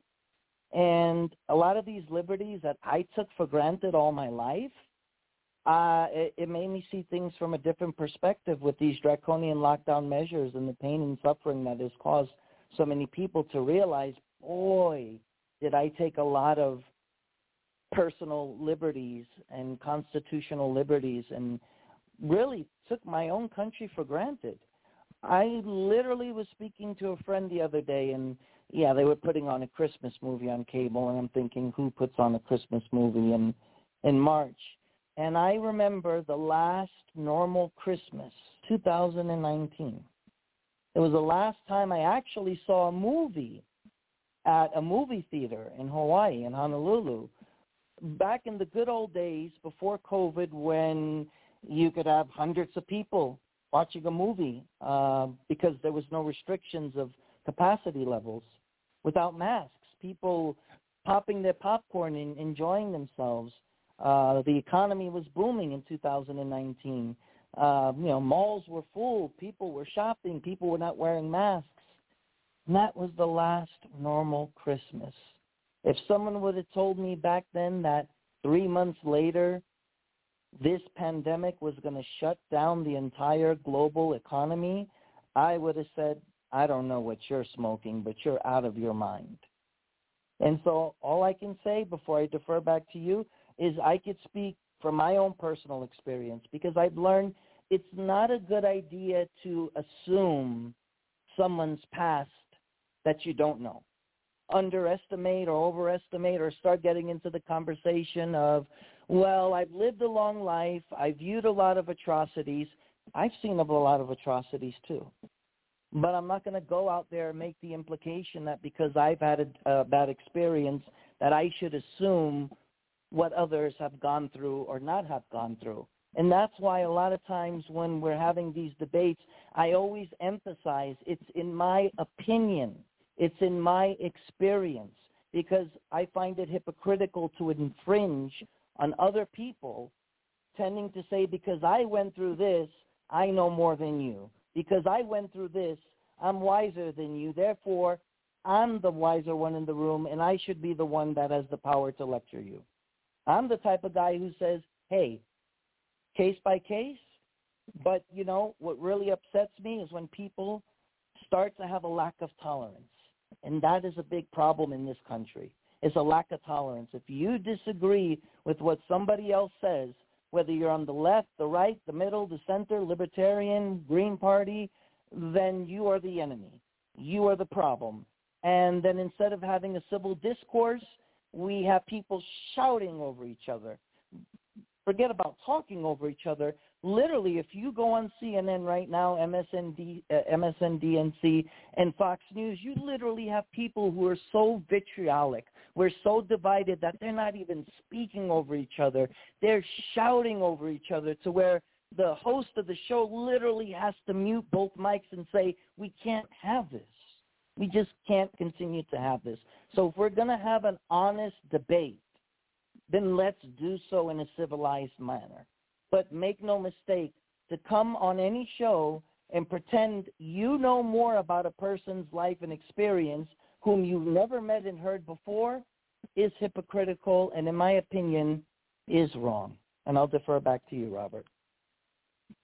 Well, and I'm going to get myself into the green room because we do have another caller who'd like to chime in. But I did want to say we'll bring it back to you, Kelly, and then we'll see what our caller, another caller has to say, and then we'll bring George back in. So go ahead, Kelly. Yeah, so the question posed by George seems like a new caller. I hope you're having safe travel, sir. Rights and liberties taken, and so I'm curious if George calling in is a classic liberal like the founding generation, or if he is a neo-modern liberal. That'd be interesting. When he has his turn, he can go ahead and say, all right, I'm going to go ahead and list some rights. I just wrote them down. Liberties infringed. Jury nullification. To introduce jury nullification in California, forget it.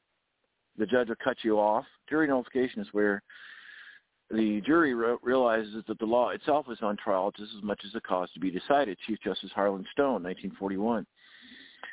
You can't speak with New Hampshire. They finally passed a law that the defense attorneys can introduce jury nullification. Now, of course, the incarceration rate in New Hampshire is going to go way down.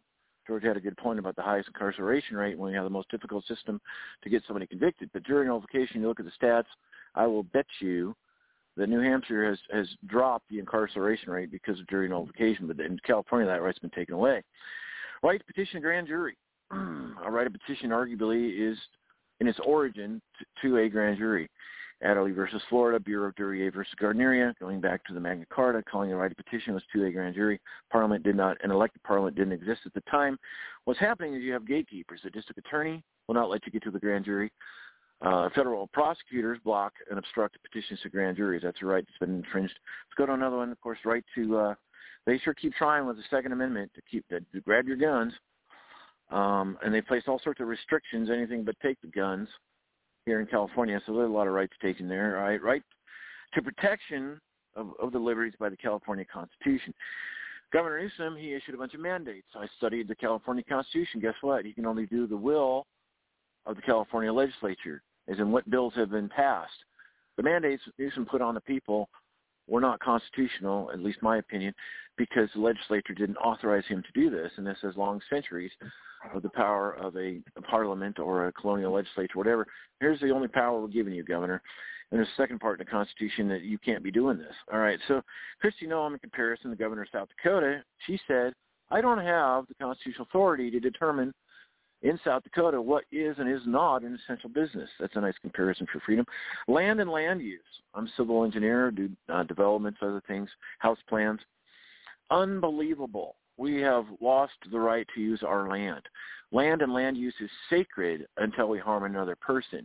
The building codes and the development codes have gone nuts. So many rights have been infringed there. Right to equal protection or equal application of the law. Guess what? I got a buddy, he's a contractor. Code compliance is going after him and making his life miserable. And I was there when the code compliance Nazis came in. And equal application of the law, I don't think so. This contractor in a small town he lives in, he noted at least 7, maybe it was 10, violations of the building code. People building, re-roofing, you have to have a permit to re-roof in California.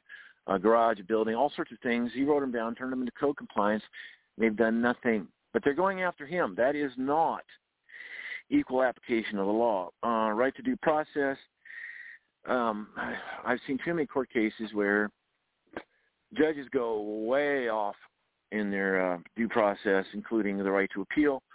And so you have to hire an attorney and pay thousands of thousands to tens of thousands of dollars to file an appeal. This is ridiculous. The right of due process has been violated. Not all the time. Of course, they're very good judges. So the right to travel, we pay for the roads. We can't use them unless we have a driver's license. All sorts of things. I mean, I just pen these out while we're talking. And so compared to the classical liberals of 1776 generation, we have lost a lot of rights. And if we had not stood up for these liberties, how many more rights would have been gone by now?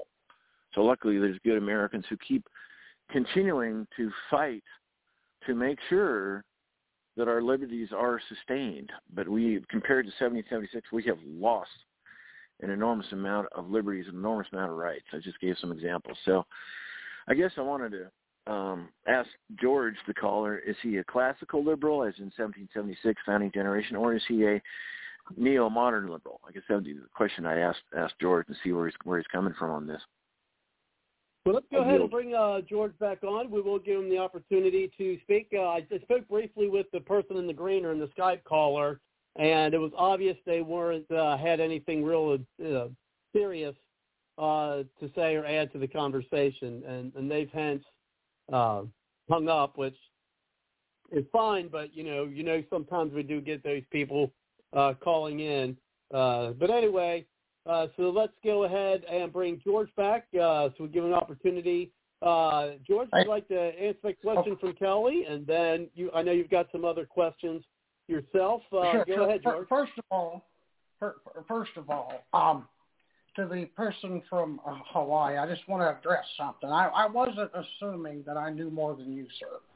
I was only trying to explain that I've seen a lot in my life, and because of my voice and speech pattern tends to trail off, sometimes I'm not taken seriously, but that's because due to an unfortunate accident, I did have part of my throat crust, which set up an infection that caused me to have part of my tongue and jaw removed. So basically, I don't want you to not take me serious because sometimes I kind of sound like this, okay? So that's been many years ago. I could have drawn federal disability the rest of my life, and I continued to work until the age of 70, okay? I'm now 72 years old. So, Kelly, I liked a lot of what you had to say towards the end, and I don't disagree with a lot of that. The reason I called in was based on the synopsis, and it looked like we were talking about the coronavirus. Now, I agree with you on the equal application of the law in most cases. I agree with you on what you said about our court system for the most part. I agree with you on a lot of those. I guess I should have...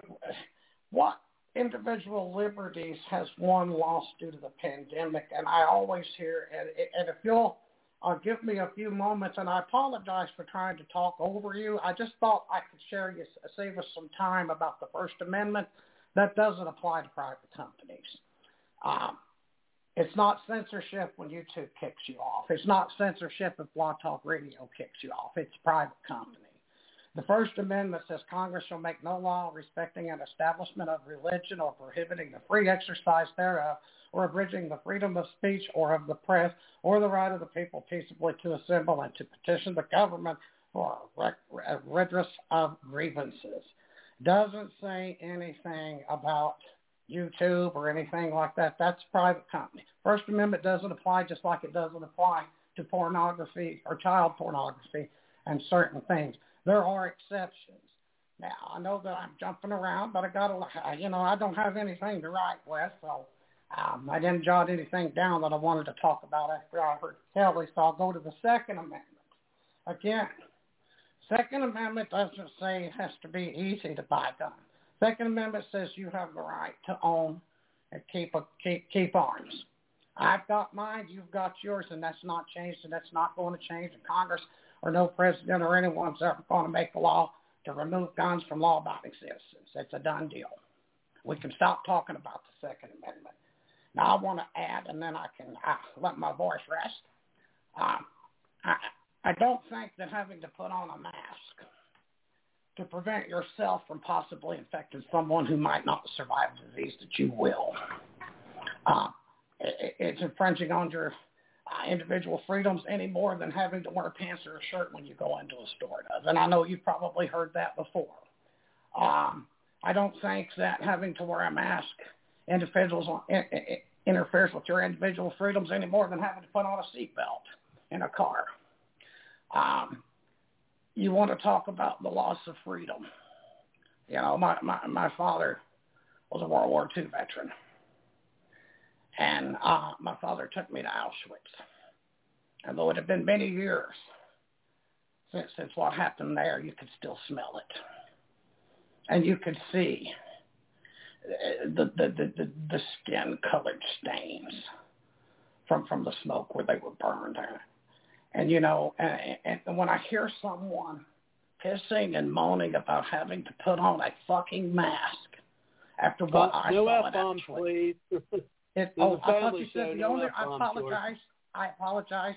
I thought you said the only rule was no talking over each other. We're not regulated by the FCC, but I don't like hearing it. Go ahead. I respect that. But when you said there was no rules, I thought it was okay, but I'll refrain from using that. That's true. No, you got a good point. When I see people complaining about a damn mask to walk in to buy groceries or having to get their food through a drive-thru because the dining room was closed, it pisses me off after what I've seen in Auschwitz, okay? And I don't know how much you know about the Holocaust. And no, I'm not Jewish. And I don't like being labeled as a classic liberal or neoliberal or whatever. I vote for the right person for the job, and I think the two-party system sucks, for lack of a better word. Now, I'll get to one more point. I want you to take a look at what we have in this country. And you complain about wearing that mask, or you complain that nurses were required before it was blocked to get the COVID vaccine. I want you all. You don't answer it. Don't answer me. Just answer it to yourself. As a son of a retired nurse, my mother was a nurse. My sister's been a nurse for over 30 years. They both had to get hepatitis B vaccines. They both had to get annual flu shots. I never heard anyone raise a stink about them because they weren't made political, just as the polio vaccine and the smallpox vaccine were not made political. Had Donald Trump not ran his mouth and acted like the idiot that he is over the vaccines, a lot of you wouldn't care about the vaccines. A lot of you wouldn't be against the mask. And I don't know if you are against the vaccines, but I know that my sister had her vaccines as I did. Her husband chose not to. And she was the one with underlying health conditions, and he was the one that nearly died. And you want to complain about wearing a mask? Watch someone be steps away when they park a ventilator outside their hospital room thinking they're going to have to put your loved one on it. Watch them struggle to breathe with COVID pneumonia 6 days after developing symptoms, and then complain about the effing mask.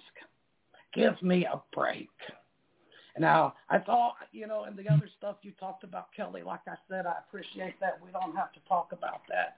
But I want to go on record. Not one guaranteed individual freedom guaranteed by the Constitution of the United States was infringed upon because of COVID. Not during the height of the pandemic and not now. And if you say it is, I'll ask you for proof. Thank you. Okay, I've got a number of people who would like to chime in on all that, and I don't do this very often, but I'm going to go first. So it's going to be myself, and then it's going to be Cheryl. We got a new caller here, Cheryl, so we'll get her in, and then yourself, Kelly, and then Joseph. So we'll do it in that order. Now, one of the things I want to touch on is you talk about the vaccine. That's the only thing I'm wanting to, because I want to leave it open for other people to comment. That's the only thing I'm going to comment on, is that I don't blame President Trump for for people's thoughts on the vaccine. I blame the government itself. I mean, I'm not vaccinated. I'm not going to get vaccinated, and my family's not going to get vaccinated, and it has nothing to do with Donald Trump. It's not, it's, for one, if you have to be coerced with money or threat of losing your job, you want to talk about why I don't trust the vaccine, George? I don't trust the vaccine because if you have to be coerced with money or coerced with possibly losing your employment for not taking a vaccine, that doesn't give me much motivation to trust the motives behind, forcibly or bribing people to take a vaccine. If Trump today would stand right in front of me and say, Robert, take this vaccine. And remember, Trump has been pro-vaccine. There's a lot of conservatives out there who are kicked off at Trump for pushing the vaccine. So Trump's not the one who said anything idiotic about he's been pushing it. He's been supporting the vaccine. Now, if Trump came to me today personally and said, Robert, I think you and your family should take the vaccine, I'd say, in all due respect, Mr. President, I'm not going to do it. And so that's my choice. And it should be my choice. And it should be George, don't interrupt me. I didn't interrupt you. I just have a question. No one else did. No, wait, I'm not done. So that is, so I'm not going to do it, and I won't do it. I've had COVID. I've had COVID. My daughter had COVID. My wife's had COVID. Okay, and I don't feel the before COVID and after. I don't feel the need to have to do it, and I won't, let them force me into it. But you have a quick question. We'll do one quick question, George. What is that? And that's only specifically to what me and you are talking about right now with the vaccine. Go ahead. Yes, my daughter wanted to follow in her aunt's and grandmother's footsteps and become a nurse, but she had a change of heart by the time she got out of high school and started college. So, but sure, I was going to ask, my daughter you had wanted to a be child a nurse. that wanted to be a registered nurse or a licensed practical nurse that got an amazing job offer with a good hospital or health organization. As you know, the hepatitis B vaccine is a requirement, as now as the TB vaccine that's been recently developed, are a requirement of all people entering the nursing profession. Actually, all employees of the hospitals have to receive those two vaccines now, and they have to receive flu shots at most hospitals. So if you had a child, I don't know that you do, wanted to become a nurse, would you have a problem with her taking those vaccines? And if not, why so this one? It would be her choice. It's just like I have family members. Vaccinated. What's that? You said your family is not to be vaccinated, but I'm sure my daughter. shots. Yeah, well, my daughter and my wife are. I have sisters are vaccinated. My father, who's 91 years old, is vaccinated. Good. Good. And he's in a nursing home. I'm not. I'm just saying is I'm not, I don't trust the vaccine and I don't trust the people pushing it. But if someone decides that they feel like it's in their best interest to get the vaccine, I don't hold anything against them for that. If they want to, do it. I don't care, but trying to either coerce me or force me through threatening my employment to get, for me, it makes me I don't trust it. Because if it's something that's truly for my best interest, then why do I have to be coerced through money or threats to take it? So, and I don't think there's nurses and nurses. I don't think anyone should be forced to be able to gain any type of employment by having a chemical. And I'll end it with this, and then I'm going to bring in Cheryl, is that I view making people get vaccinations, making them do it, I consider that I would dub that as medical rape. And why I say your that, kids were George, vaccinated before they entered public school, correct? Well, but if they're I still view it that way. I don't think they should. I don't think they should have to be. Well, George, you're interrupting me again. Please don't interrupt me. Your kids were vaccinated before they went to public school. Your argument is bullshit, just like this show. Okay, George, for one, and I hope you didn't just drop an F-bomb because I don't have to mute people. So, for one, the COVID-19 vaccine is, and I'm sure you may admit this, has not been generated, not been created like other vaccines.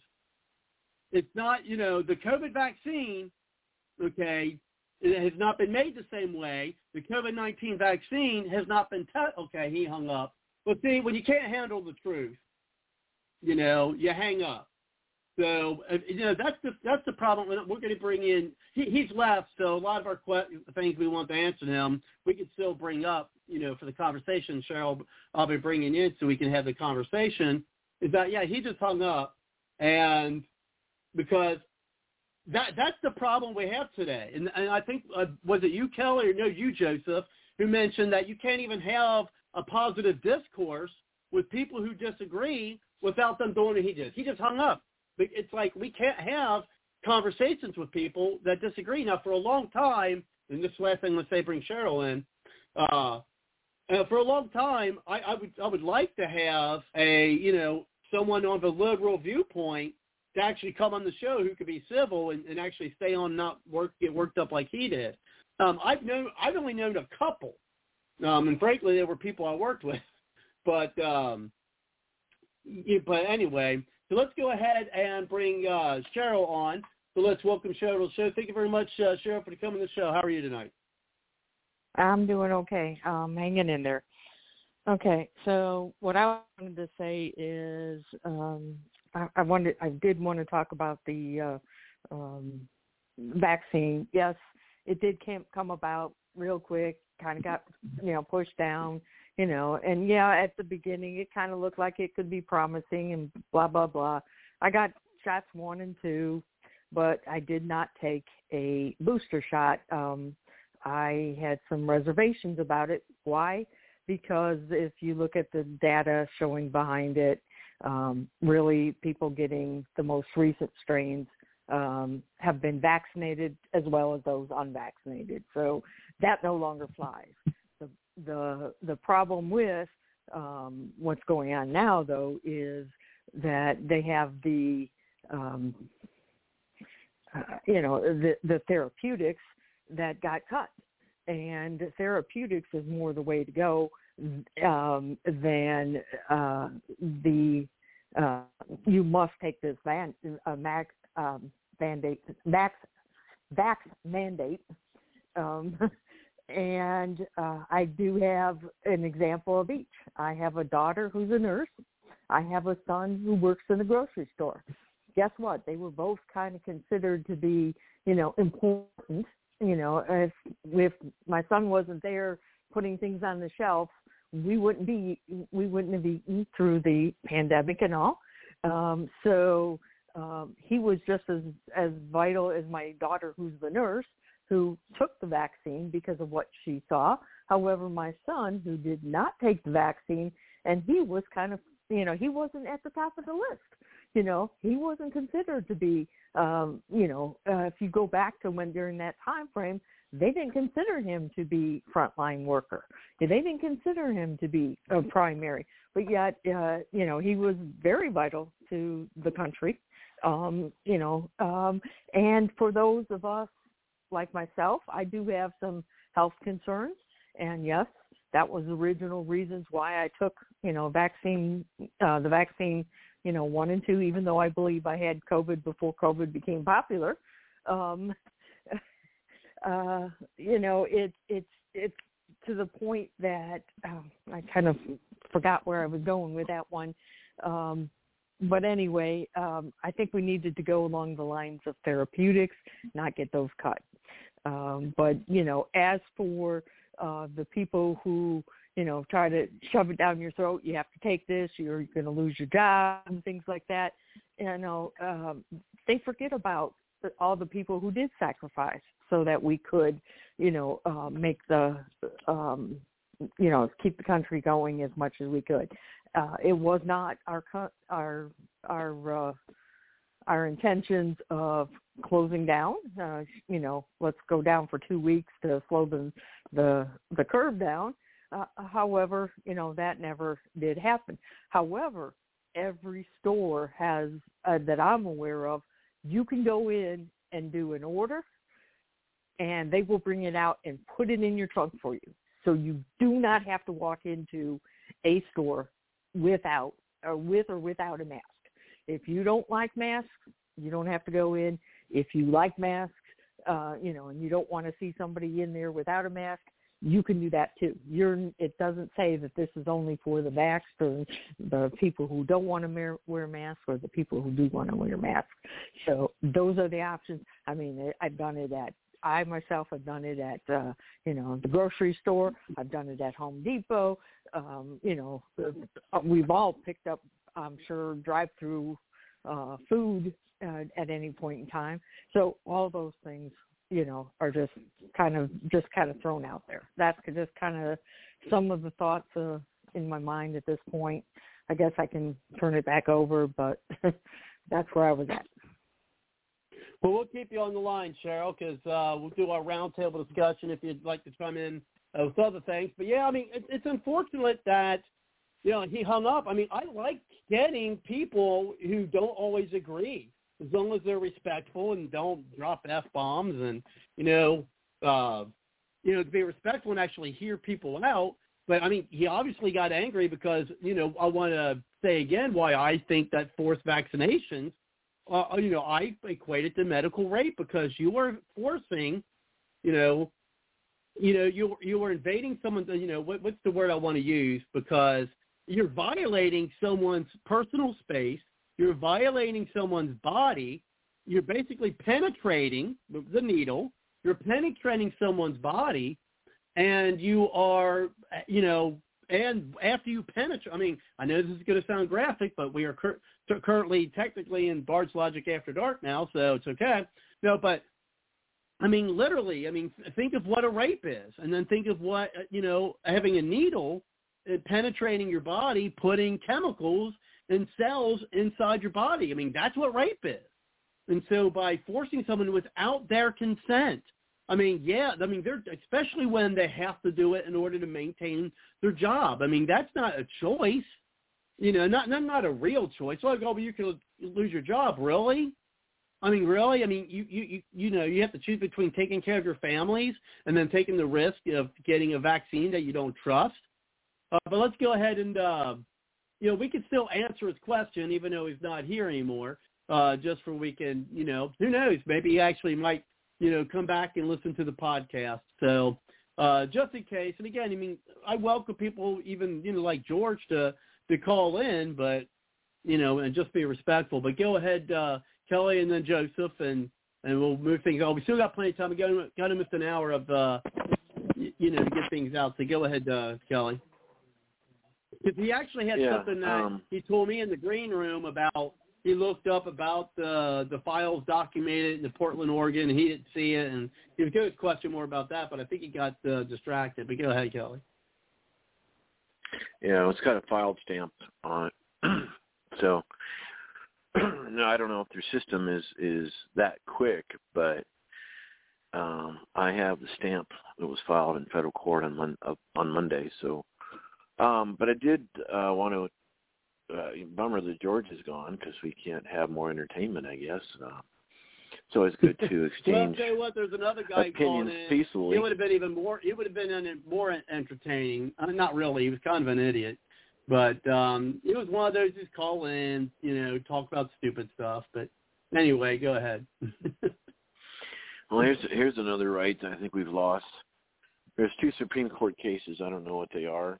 I mean, I've read through them and stuff, but you combine them, and basically we have the right to know that our vote was counted accurately. And I don't have it in front of me, but it's how do we know in these black boxes our votes are being counted accurately? And we don't. We just don't. There's a lot of vulnerabilities, blah, blah, blah. But we've somewhat lost our right to know our vote was counted accurately. All right, masks. Oh, boy. As I mentioned before on the show, I'm a civil engineer. I'm an expert in micron filtration, water treatment, and more recently dirt for gold mining things. Very fine micron-sized gold. Smoke, like from a fire or a cigarette, is 2 microns.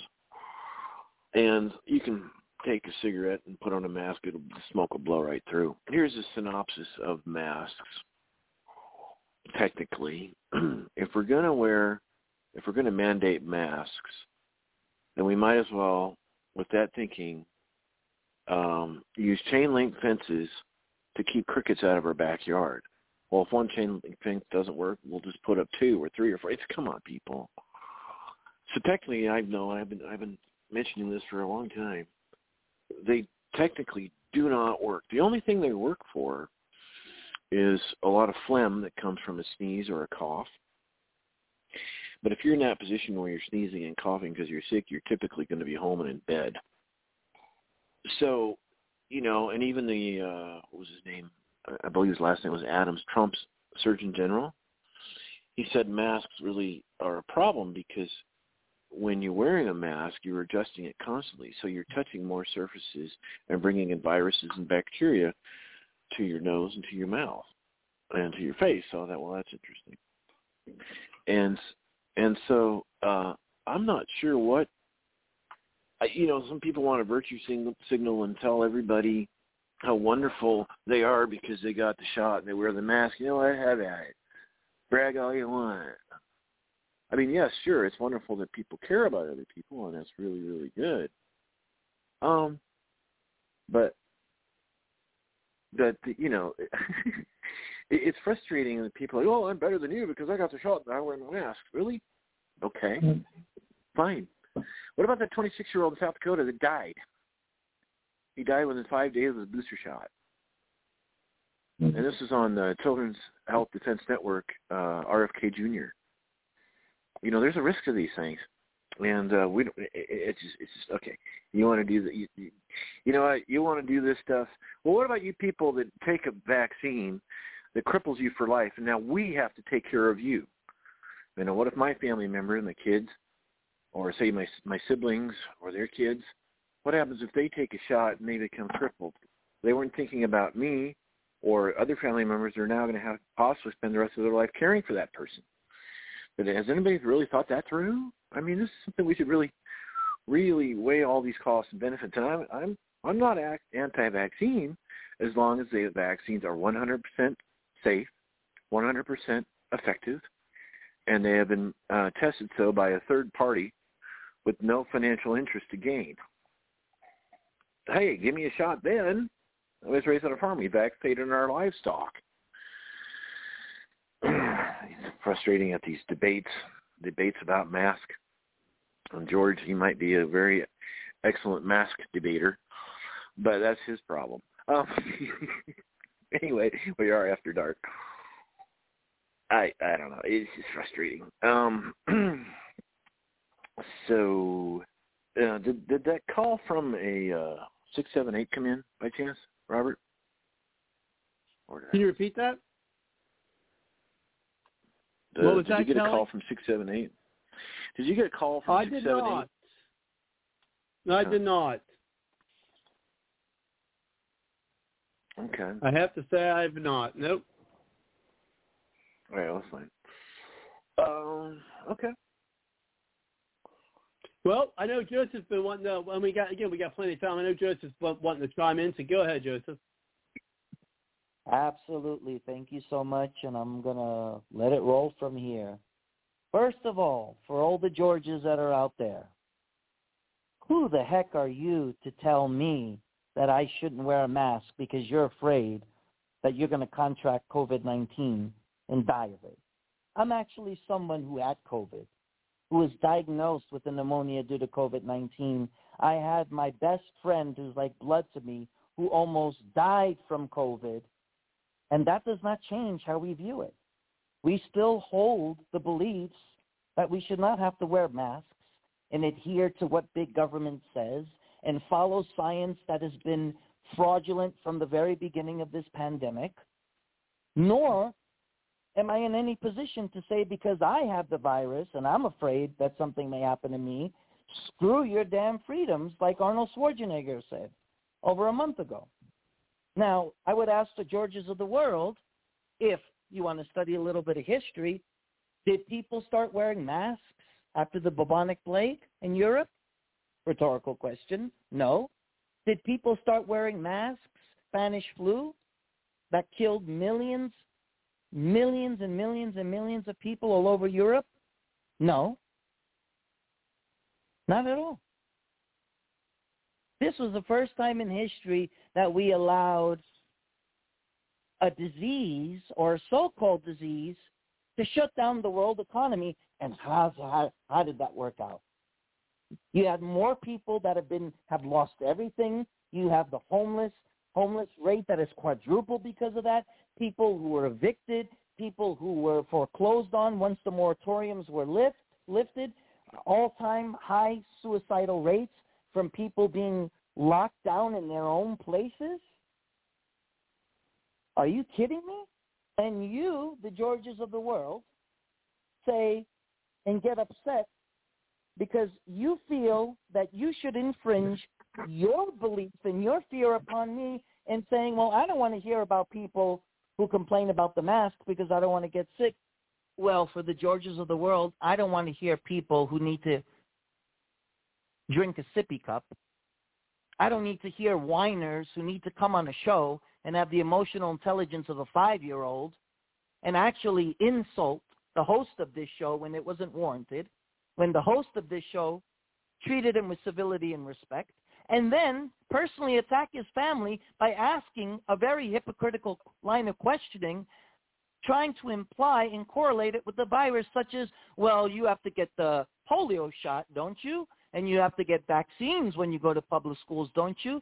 Yeah, you do, but have you ever heard of people who have no insurance whatsoever, not even Medicaid or Medicare? You can't get a flu shot.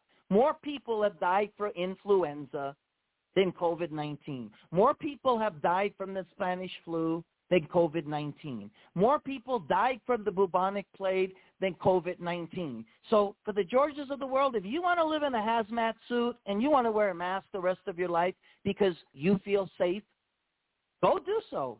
But don't you dare lecture me or anyone else and saying that we're the ones that are complaining and crying like little babies because we're upset that we don't want to wear masks.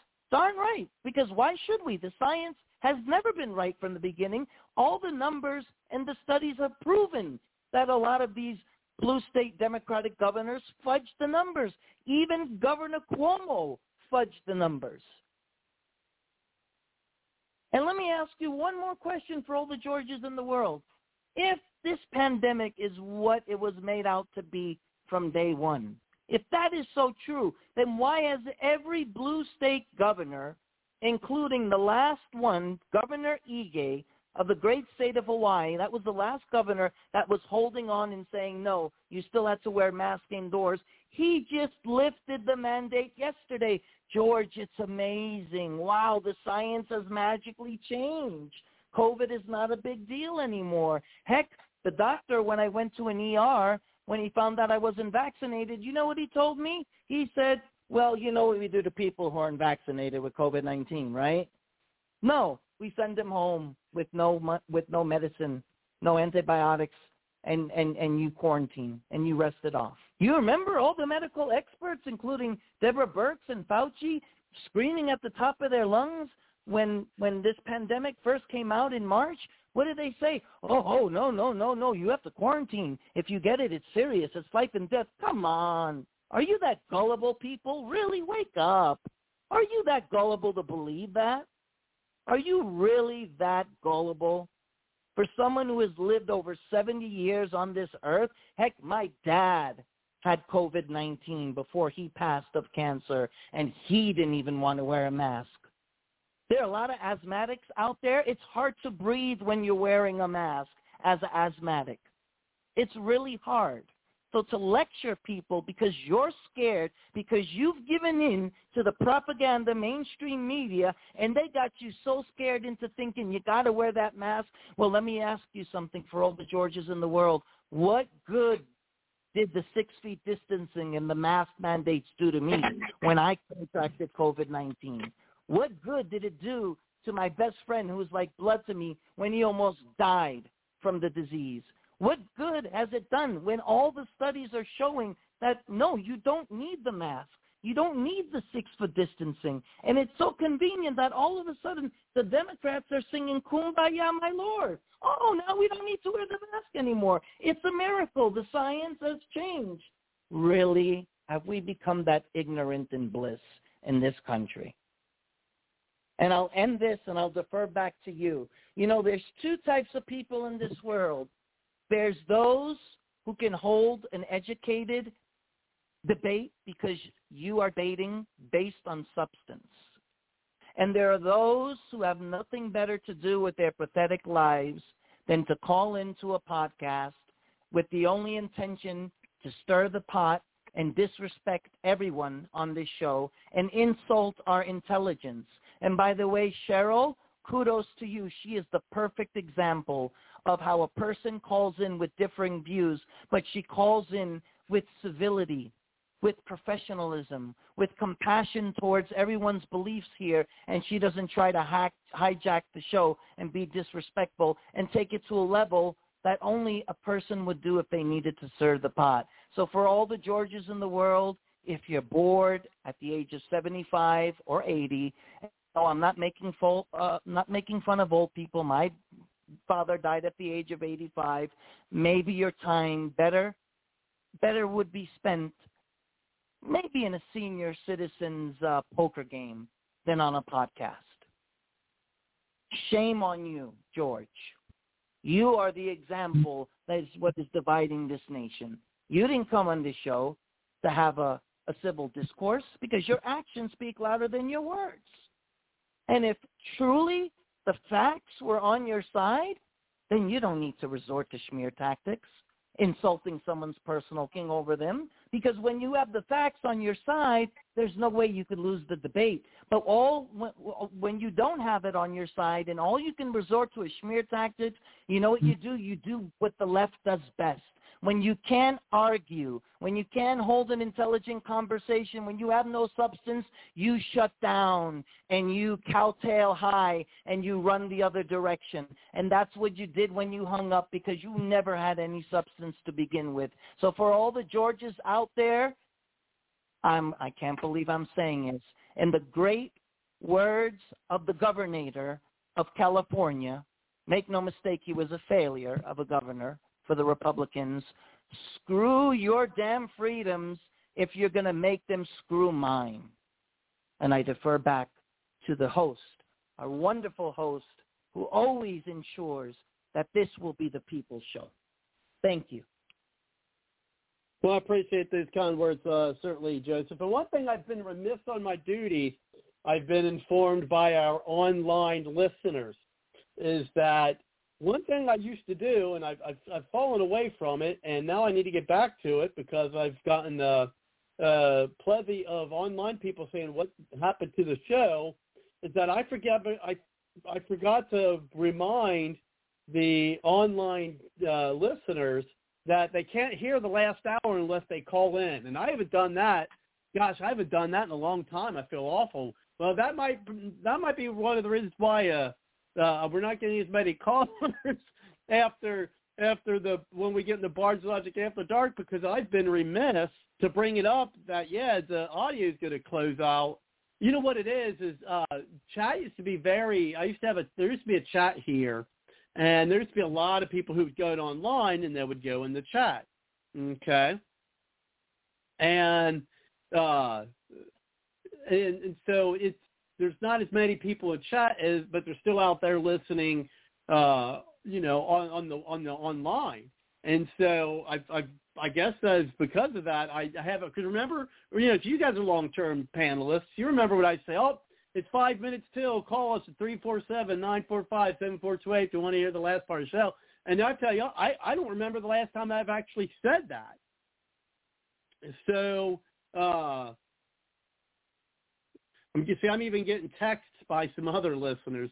And anyway, so yeah, I'm going to have to start remembering to do that. I can't remember the last time that I did that I told people. So that's my fault. And boy, I feel terrible for our listeners because they're getting cut off and they don't know why. And I haven't, and these are like new listeners. So I need to get back. I need to get back on the program for that. Oh my gosh! Well, I'm glad they brought that up. It's been an eye-opening show. It's been a great show. And yeah, unfortunately, we can't get any callers after this time. That is one of the things about Blog Talk Radio I wish they could improve upon. And gosh, it's been like this for 10 years. Which I'm getting ready to start reaching out to people. And if we brought it like tonight, it'd be great to have James Neighbors back on, who was the founder of Overpasses for America. And they did that for about 5 years, and it'd be great to have him back on the show as well as others. For our 10-year anniversary. I can't believe that I've been doing this for a decade now. It just doesn't seem. I remember when I first started it in 2012. I was laid off at the time. And so I was able to do the show every night, and my daughter was getting mad at me. I guess she was 9 at the time. And, I wasn't spending as much time with her because we were, really starting to help with the Gingrich campaign, and then, working on just getting, conservatives elected, things of that nature. We did talk about third parties. And see, that's something we could have, me and George could have had in common tonight. And I would have liked to have been able to have that part of the conversation is I've never been a fan of the two-party system either. And, that's something we could have found some common ground, but as you pointed out, Joseph, he just could not, and that's why I call this Bard Logic. I try to, I know I get passionate about things too, and I bring, and I get kind of worked up too sometimes, but that's one of the reasons why I called Bard's Logic, because when, we can't get to that common ground as, grassroots Americans, or the We the People show, if we let our emotions take over. Now I know we're all passionate, but we could have found that common ground if he would have just, not got so upset because the way I view forced vaccination. And I'm not saying all vaccinations, I used to be a firm believer. And also I think he may have got upset because how I mentioned, well, the COVID vaccinations is different than the vaccinations for polio. And then I did get a message that was sent by Cheryl. She had to go off the call, but she did send a message that she did know someone who, as a baby, had polio shots and has one leg, because of it, had one leg that didn't fully develop and walks with the limp all their life. Also, she mentioned someone, someone about soccer, who they got some kind of vaccine, they couldn't play anymore or something of that nature. But, vaccine, and then remember, somebody on the show a while ago brought up that, these, you can't sit, actually it was, I can't remember which one of our other callers, it wasn't anyone on the call now, but, he would point out that, you can't sue vaccination manufacturers, which I find hypocritical of the Democrats, that they want to keep people from being able to sue the manufacturers of vaccines.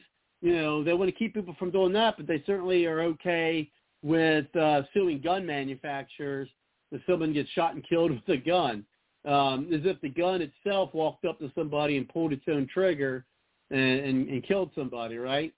So that, of course, more liberal hypocrisy. Now, Kelly, hopefully we can have your friend come on next week to talk to us more about, what you guys are working on with COVID. What do you think the chances of that are? Would be based on, I'd say 70% chance. He's a lot of the people on the team, the COVID-19 research team, they have exhausted their health.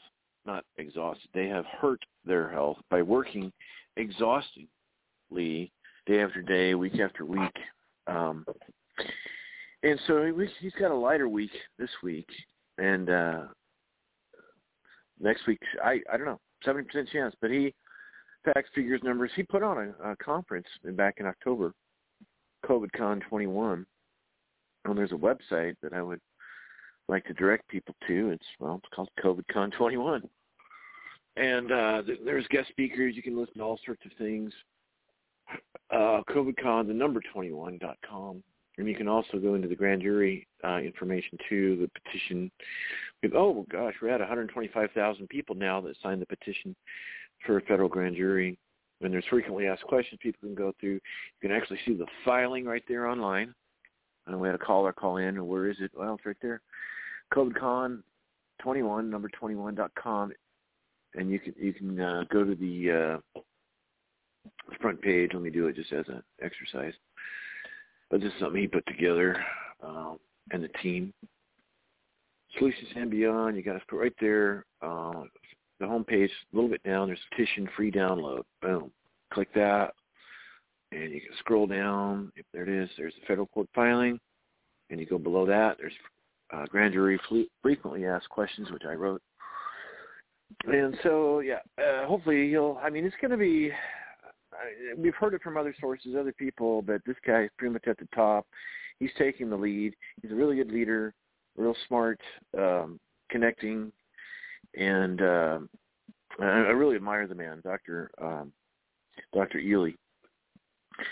So I'm starting to blab on a little bit, but I want to go back to the guy, George. We always get these interesting callers, and they can say whatever, and sometimes they're just joking around, whatever. We got to catch that they're joking around. Some people are serious, some people are not. Some people are just trying to distract us, play games with our head, whatever. Joseph was obviously a little upset with George, but if somebody wants to be a bubble boy, have at it. If you want to live your life in fear and make a bubble for yourself, go right ahead. That's your life. That's your freedoms. Please don't push it on me. I've had to tell a family member, we're going to disagree. So can we just? And so, and I understand their motives. Their motives like, oh, there's a lot of things, and oh, this and that, and what else could happen, and we're afraid, and I want to do my part. And these people, they genuinely care about others. They really do. But when they start pushing for me to get in a bubble, that's crossing the line. You have your freedom to get in a bubble? Great, you get in your bubble. You want to live your life in fear? Get in the bubble. You think the bubble will help you? Well, then get in the bubble.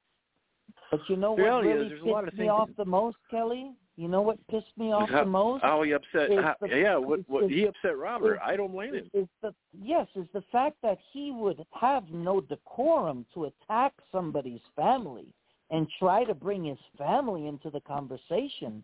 Well, that's what the left is doing because they have no substance. They resort to smear tactics.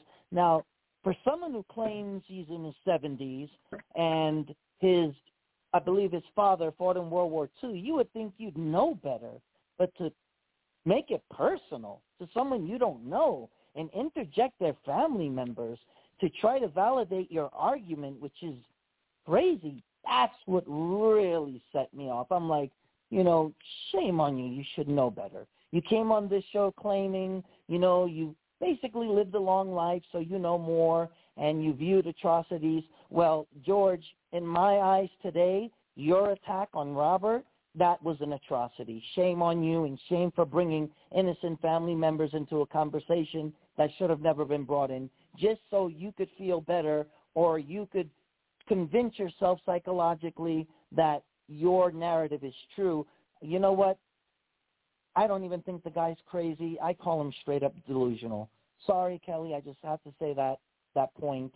It wasn't even the bubble that was the straw that broke the camel's back, is when you try to smear someone's innocent family just so you could psychologically feel content that your narrative or your claim is the right one, is disgusting and appalling, and that's why we're so divided as a country.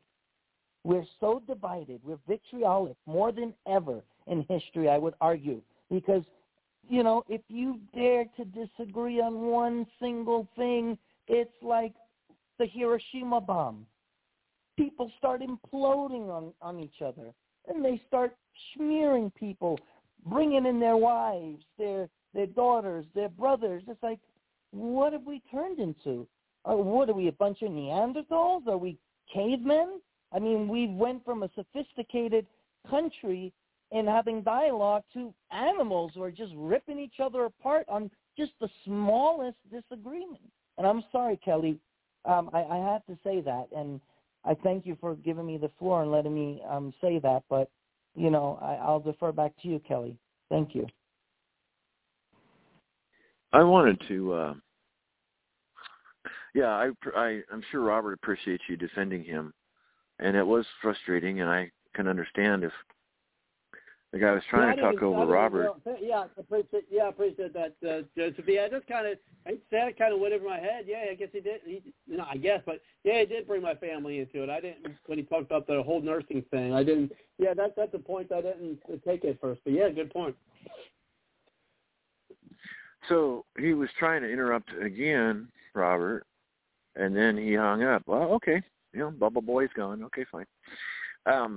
There's something interesting about this. If I can, unless you have other new callers or anybody else hit one, I want to throw something out that's I found kind of interesting that relates to all this. Yeah, put your mask on, get your shot, that kind of stuff. Is that okay? It might take 5 minutes. Yeah, go ahead. Absolutely. You have the floor, Kelly. No problem. Okay. So we go to the Bible, the Scriptures. The Apostle Paul had a lot of logical writings, amazing writings. But he also got freedom. He was considered by many theologians as the Apostle of Freedom. He wrote, "Why should my freedoms be judged by another man's conscience? Why should I be denounced for something I thank God for?" Now, he also wrote, this is Galatians 5:1, "It is for freedom that Christ has set you free. Stand firm then, and do not allow yourself to be burdened by a yoke of slavery." Now, some Christians might think, slavery is sin. No, that was not what Paul was writing about. He was writing about slavery of other men. The book of Galatians is an interesting thing where the Apostle James, who was the head of the Jerusalem church, he was approached by two men, and then James sent recommendation letters over to Peter, where Peter was.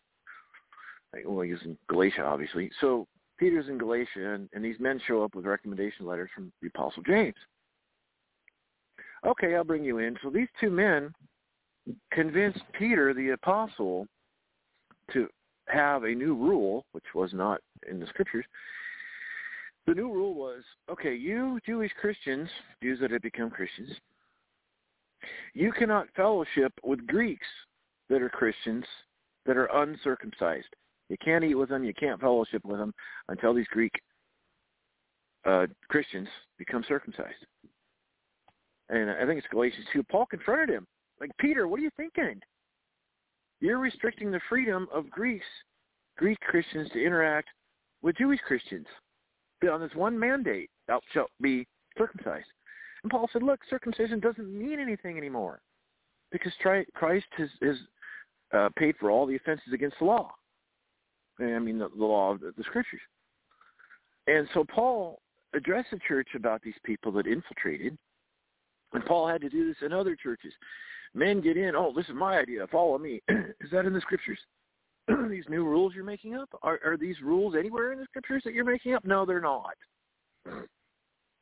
It is for freedom that Christ has set you free. Stand firm then, and do not allow yourselves to be burdened by a yoke of slavery of men. And Paul goes into these jokers who were, you got to be circumcised to fellowship with us. Paul said, these men, all they want to do is boast in other people's flesh. And I've seen some Christians do this where, this rule, dude, you're trying to boast in other people's flesh. You're out of line. The Apostle Paul wrote something brilliant because he had freedom. He also knew how men would try to change things and make rules so that men would become worshipped, so their ego would be worshipped. These men are trying to boast in other people's flesh. Then he wrote, may I never boast except for in the cross of our Lord Jesus Christ. In other words, he would only boast about the good things Christ has done because he understood the temptation of men to become arrogant, make up rules so they can be followed and worshipped. So when people, they want to make a suggestion on a mask or a vaccine, I was like, okay, you can do that. I'm just going to say no. Can we go on to a new topic now? You're not going to boast in my flesh. You're not going to go around and say, I got 50 people who go get vaccinated. You're not going to do that with me. Sorry. You're not going to use me as a boasting story. I know you might have good intentions. I know you really care about people, but you're not going to boast because you convinced me to wear a mask and or get vaccinated. Sorry. It is for freedom that Christ has set you free. Stand firm then, and do not allow yourselves to be burdened again by a yoke of slavery. So that's kind of it for my little 5-minute thing on freedom.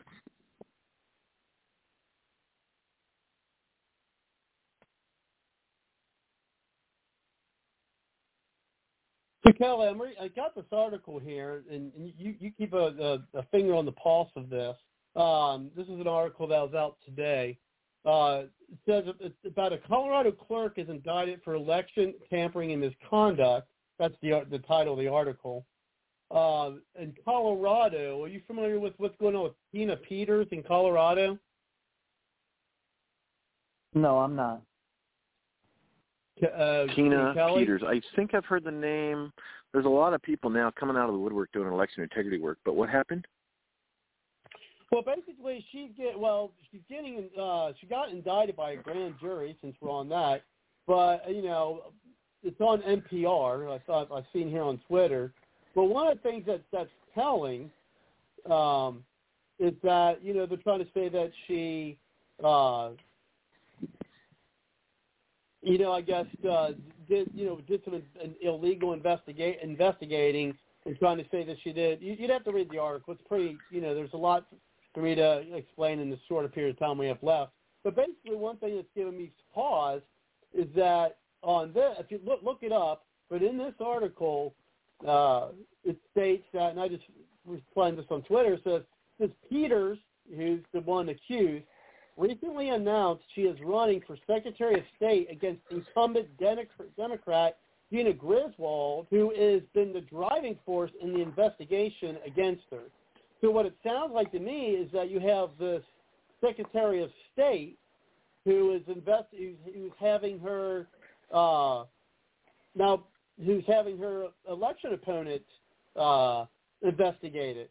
So now Tina Peters, she's a Colorado County clerk, and her and her deputy, were, I guess, charged with a number of things. But what it sounds like to me, if you read the article, and I don't got time to read all the article because it's a long, kind of a long article again in the time we have. But it sounds like to me that what county was this? It's in Colorado. It just says Colorado County. Let's see. Mesa County, Mesa, M-E-S-A Mesa, County. yeah, okay, yeah. This woman in Mesa County, she was standing up against the election fraud. She was concerned. She wanted to have a forensic. She wanted to do a number of things to protect the integrity of the machines in Mesa County. And she did several videos and explained what's going on, and they were using political prosecution against one of her coworkers in her office. And so now it looks like they went after her. They went after her to try to stop her from exposing what's going on. The grand jury needs to be doing is turn around and look at the machines. Yeah, she's facing 10 counts, including 7 felony charges and 3 misdemeanors. They're charging her with attempting to influence a public servant, identity theft, criminal impersonation, and conspiracy to commit criminal impersonation. And the misdemeanors include first-degree official misconduct, violation of duty, and failure to comply with the requirements of the Secretary of State. So you have a Secretary of State who is having sounds like it's having a political witch hunt against her opponent. Because the Republican Party, because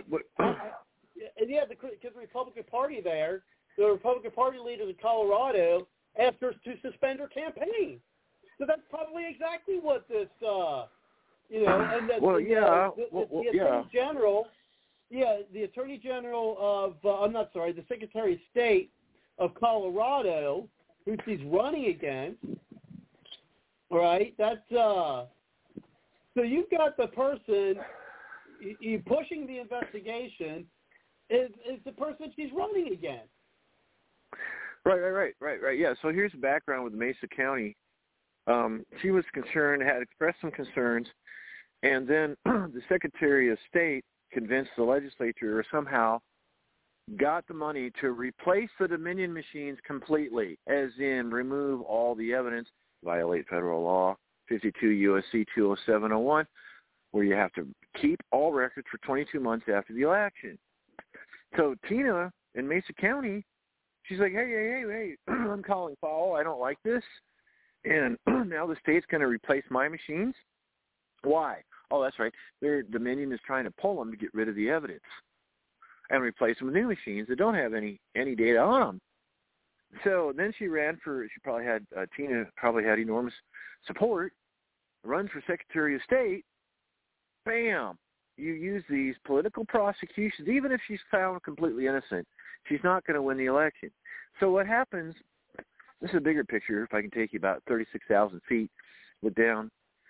All right, so we're looking down and we're seeing what's going on here. As I've said before, the most powerful person in a state during election season is a Secretary of State. I'm saying this out of vulnerabilities and out of potential. I'm not saying it necessarily happened in Colorado, but it's there. When you're the Secretary of State, and you can find a way to somehow skew an election, you can get yourself reelected, you can get your ally as an attorney general, you can get a governor elected, and if you're really good, you can get the legislature mostly in your favor. Now, once you're in power and you've got a system, this is a possibility here, once you're in power and you got your buddies in power, how do you get them out? How do you get the bad guys out at the very top that you put in because you're cheating? How? How do you do it? How do you now? If California, let's look at California. Democrats win. We got the most deceptive election system. Trump even said himself, it's an absolute mess. That's why he wouldn't campaign here. And so, when a legislature is getting elected because of electronic tricks, how do you get the legislature out so that you can have an investigation just like the Arizona Senate did, just like the Wisconsin Senate's doing, just like the Georgia Attorney General is doing? How do you get these people out when they're in this position and they're not inclined to because they keep getting elected because of these? I'm painting a scenario. I'm not saying specifically it happened, but I'm painting a scenario to explain how serious this is. So in Colorado, you have an AG that's your buddy, it's your pal of your political bias. You got somebody that could change the entire election system, have an honest election, take her out through political prosecution, even if she's not guilty. In my studies of the grand jury, when somebody is in office or they're running for office, if they get a grand jury indictment, even if they are completely acquitted, their political career is over. Right. And House Majority Leader... That's what the Democrats are doing. Right. So the House Majority Leader, Tom DeLay, out of Texas, Ronnie Earl in Travis County, Texas, he went to a grand jury 3 times. Finally, they got an indictment against House Majority Leader Tom DeLay. Tom DeLay had to resign. Then he went to trial. Then it went to appeal all the way to the Supreme Court. The Supreme Court dismissed all charges. But what happened was the indictment destroyed his political career. This is when the grand juries don't know their own power. They don't know their independence. They're not a part of the court. They are a completely independent body. So in my book, The Hidden Fourth Branch. But if they're not thinking carefully, if they don't have critical thinking skills and have the right questions to ask, a seasoned prosecutor can actually get an indictment for political purposes. And then this person, like Portina, she's going to have to spend, $200,000, $300,000 in attorney's fees? Oh, gee, not guilty. Oh, sorry about that. You were found not guilty. Really? This is the one downside of the grand jury is when people are not applying critical thinking skills. They don't know their power. They're not asking the right questions, and they're not protecting people. It's New York Supreme Court Justice Sol Watcher said in the 80s to a media reporter, he said, any seasoned prosecutor can get a grand jury to indict a ham sandwich.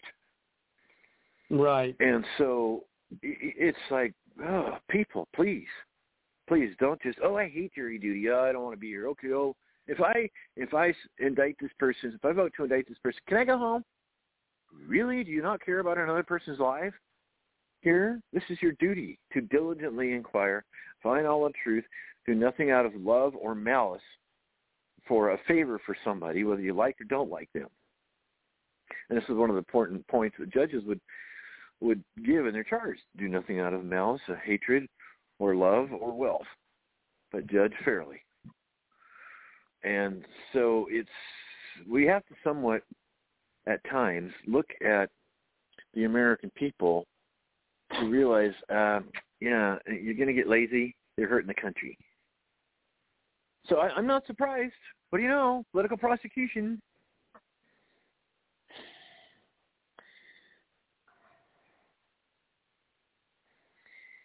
Oh, by the way, during Obama's reign, how many Democrat congressmen were indicted? United States congressmen, 0. During Trump's reign, how many congressmen were indicted? 2. They were both Republicans. Now that's justice. Both of them, both the Collins and Duncan, the congressmen that were indicted, they pled guilty. Okay, good. You know, if the Democrats would do true justice, we would see Democrats, congressmen getting indicted. It doesn't happen under Obama.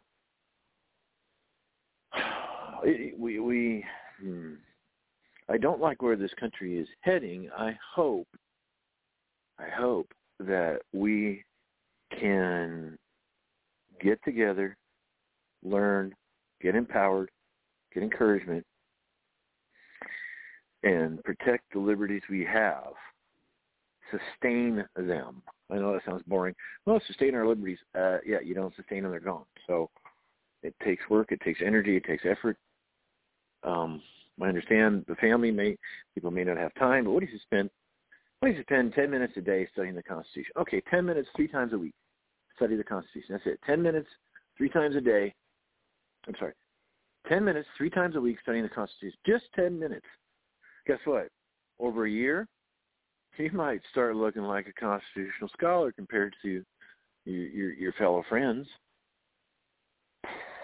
And the founders wrote the Constitution simply so that everyday people could read it and vote their elected officials out of office.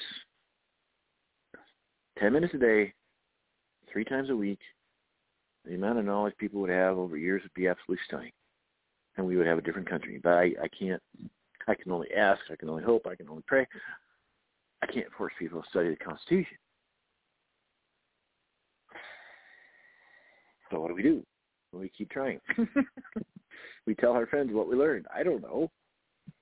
We get together. We keep doing things that will sustain our freedom. And, of course, I've been an admirer of yours, Robert, because you've been doing this, getting people together on the phone, through Bards Logic. So that's you're and now you're running. You know what? Tell us, Robert. Can you tell us about your precinct captain or precinct chair, your position you're running for? Well, I'm running for a precinct executive, but I am running against a very well-known person in the precinct.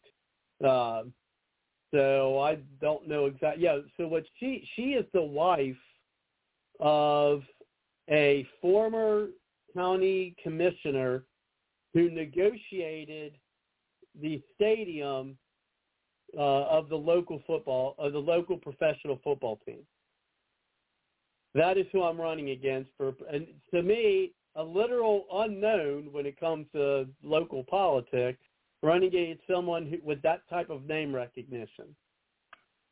So I certainly have an uphill battle if I stay in the battle at all. I mean, I don't know if I'll take my time. I may decide to just drop out. I don't know. I haven't decided yet, but I'm trying to talk to some people for some advice because I'm a newbie, and so we'll see. But that's where I'm at.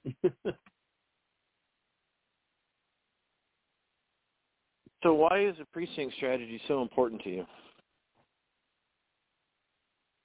Well, I mean, for me, at least with what I've told it involves, and we only got a little bit before I have to start taking closing comments. But for me is, one of the things my understanding is you make sure that we get actual, what people are calling now citizen candidates, people who aren't career politicians, people who are, of and by the people instead of and by the politician, and so that's what, I'm hoping that if I get elected to, be able to make that happen.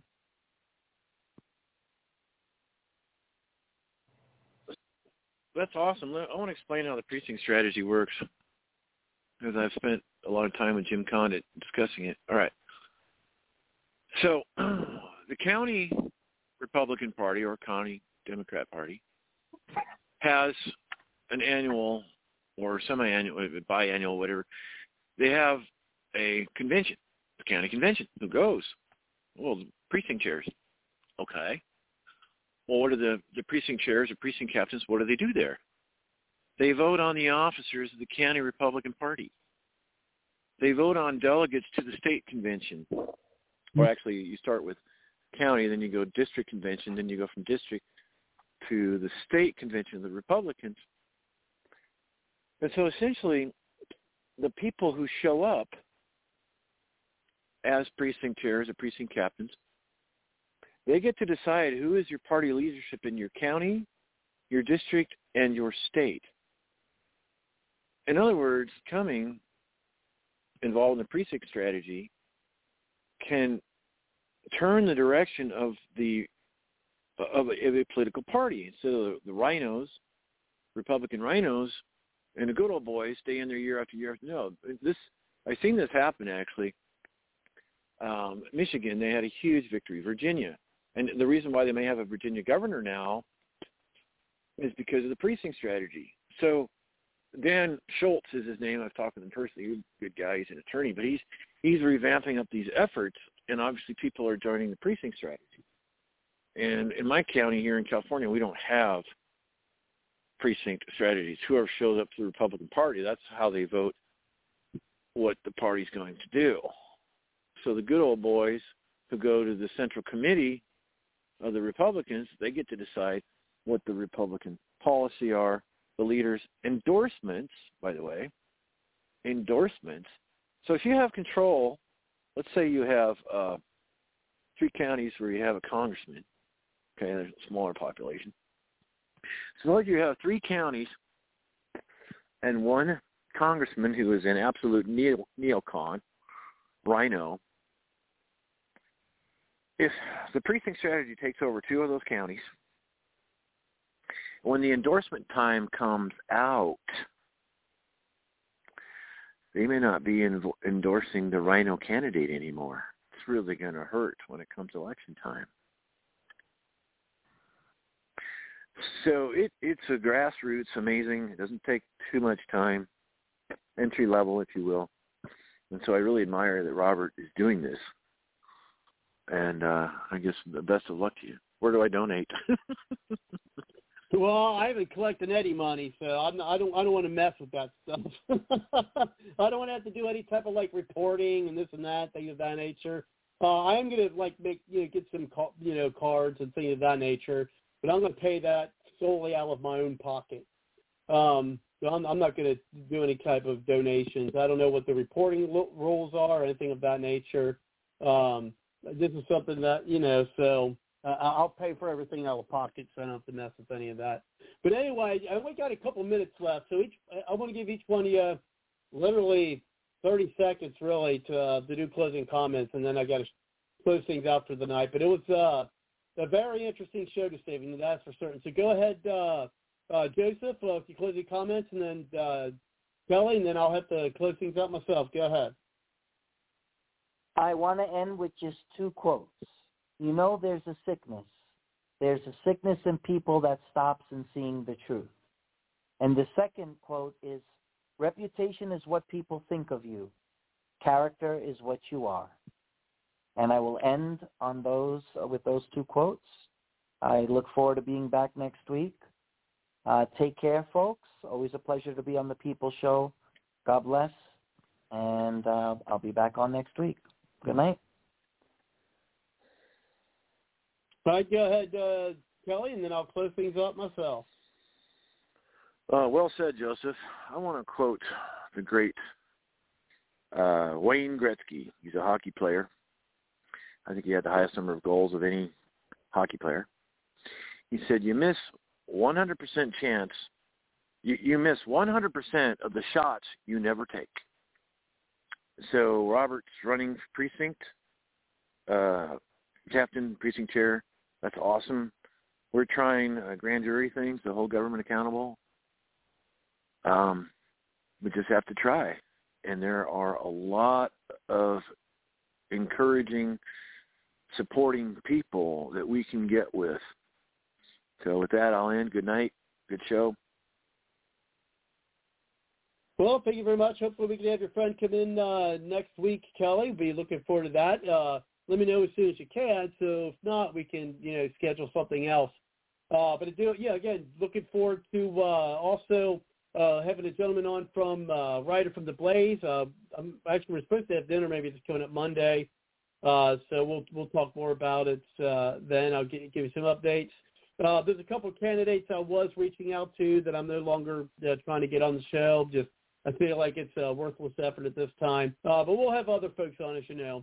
But I will have to end tonight, as I do every night, and that is with the song by Aubrey Ashburn. And we certainly appreciate all the callers, even George. So hopefully if he's listening to the podcast, he can call in and be more respectful to us. And, of course, he'd be welcome to be on the People Show again. Well, thank you very much, folks. Again, take care, and we'll see you next time. And, of course, good night.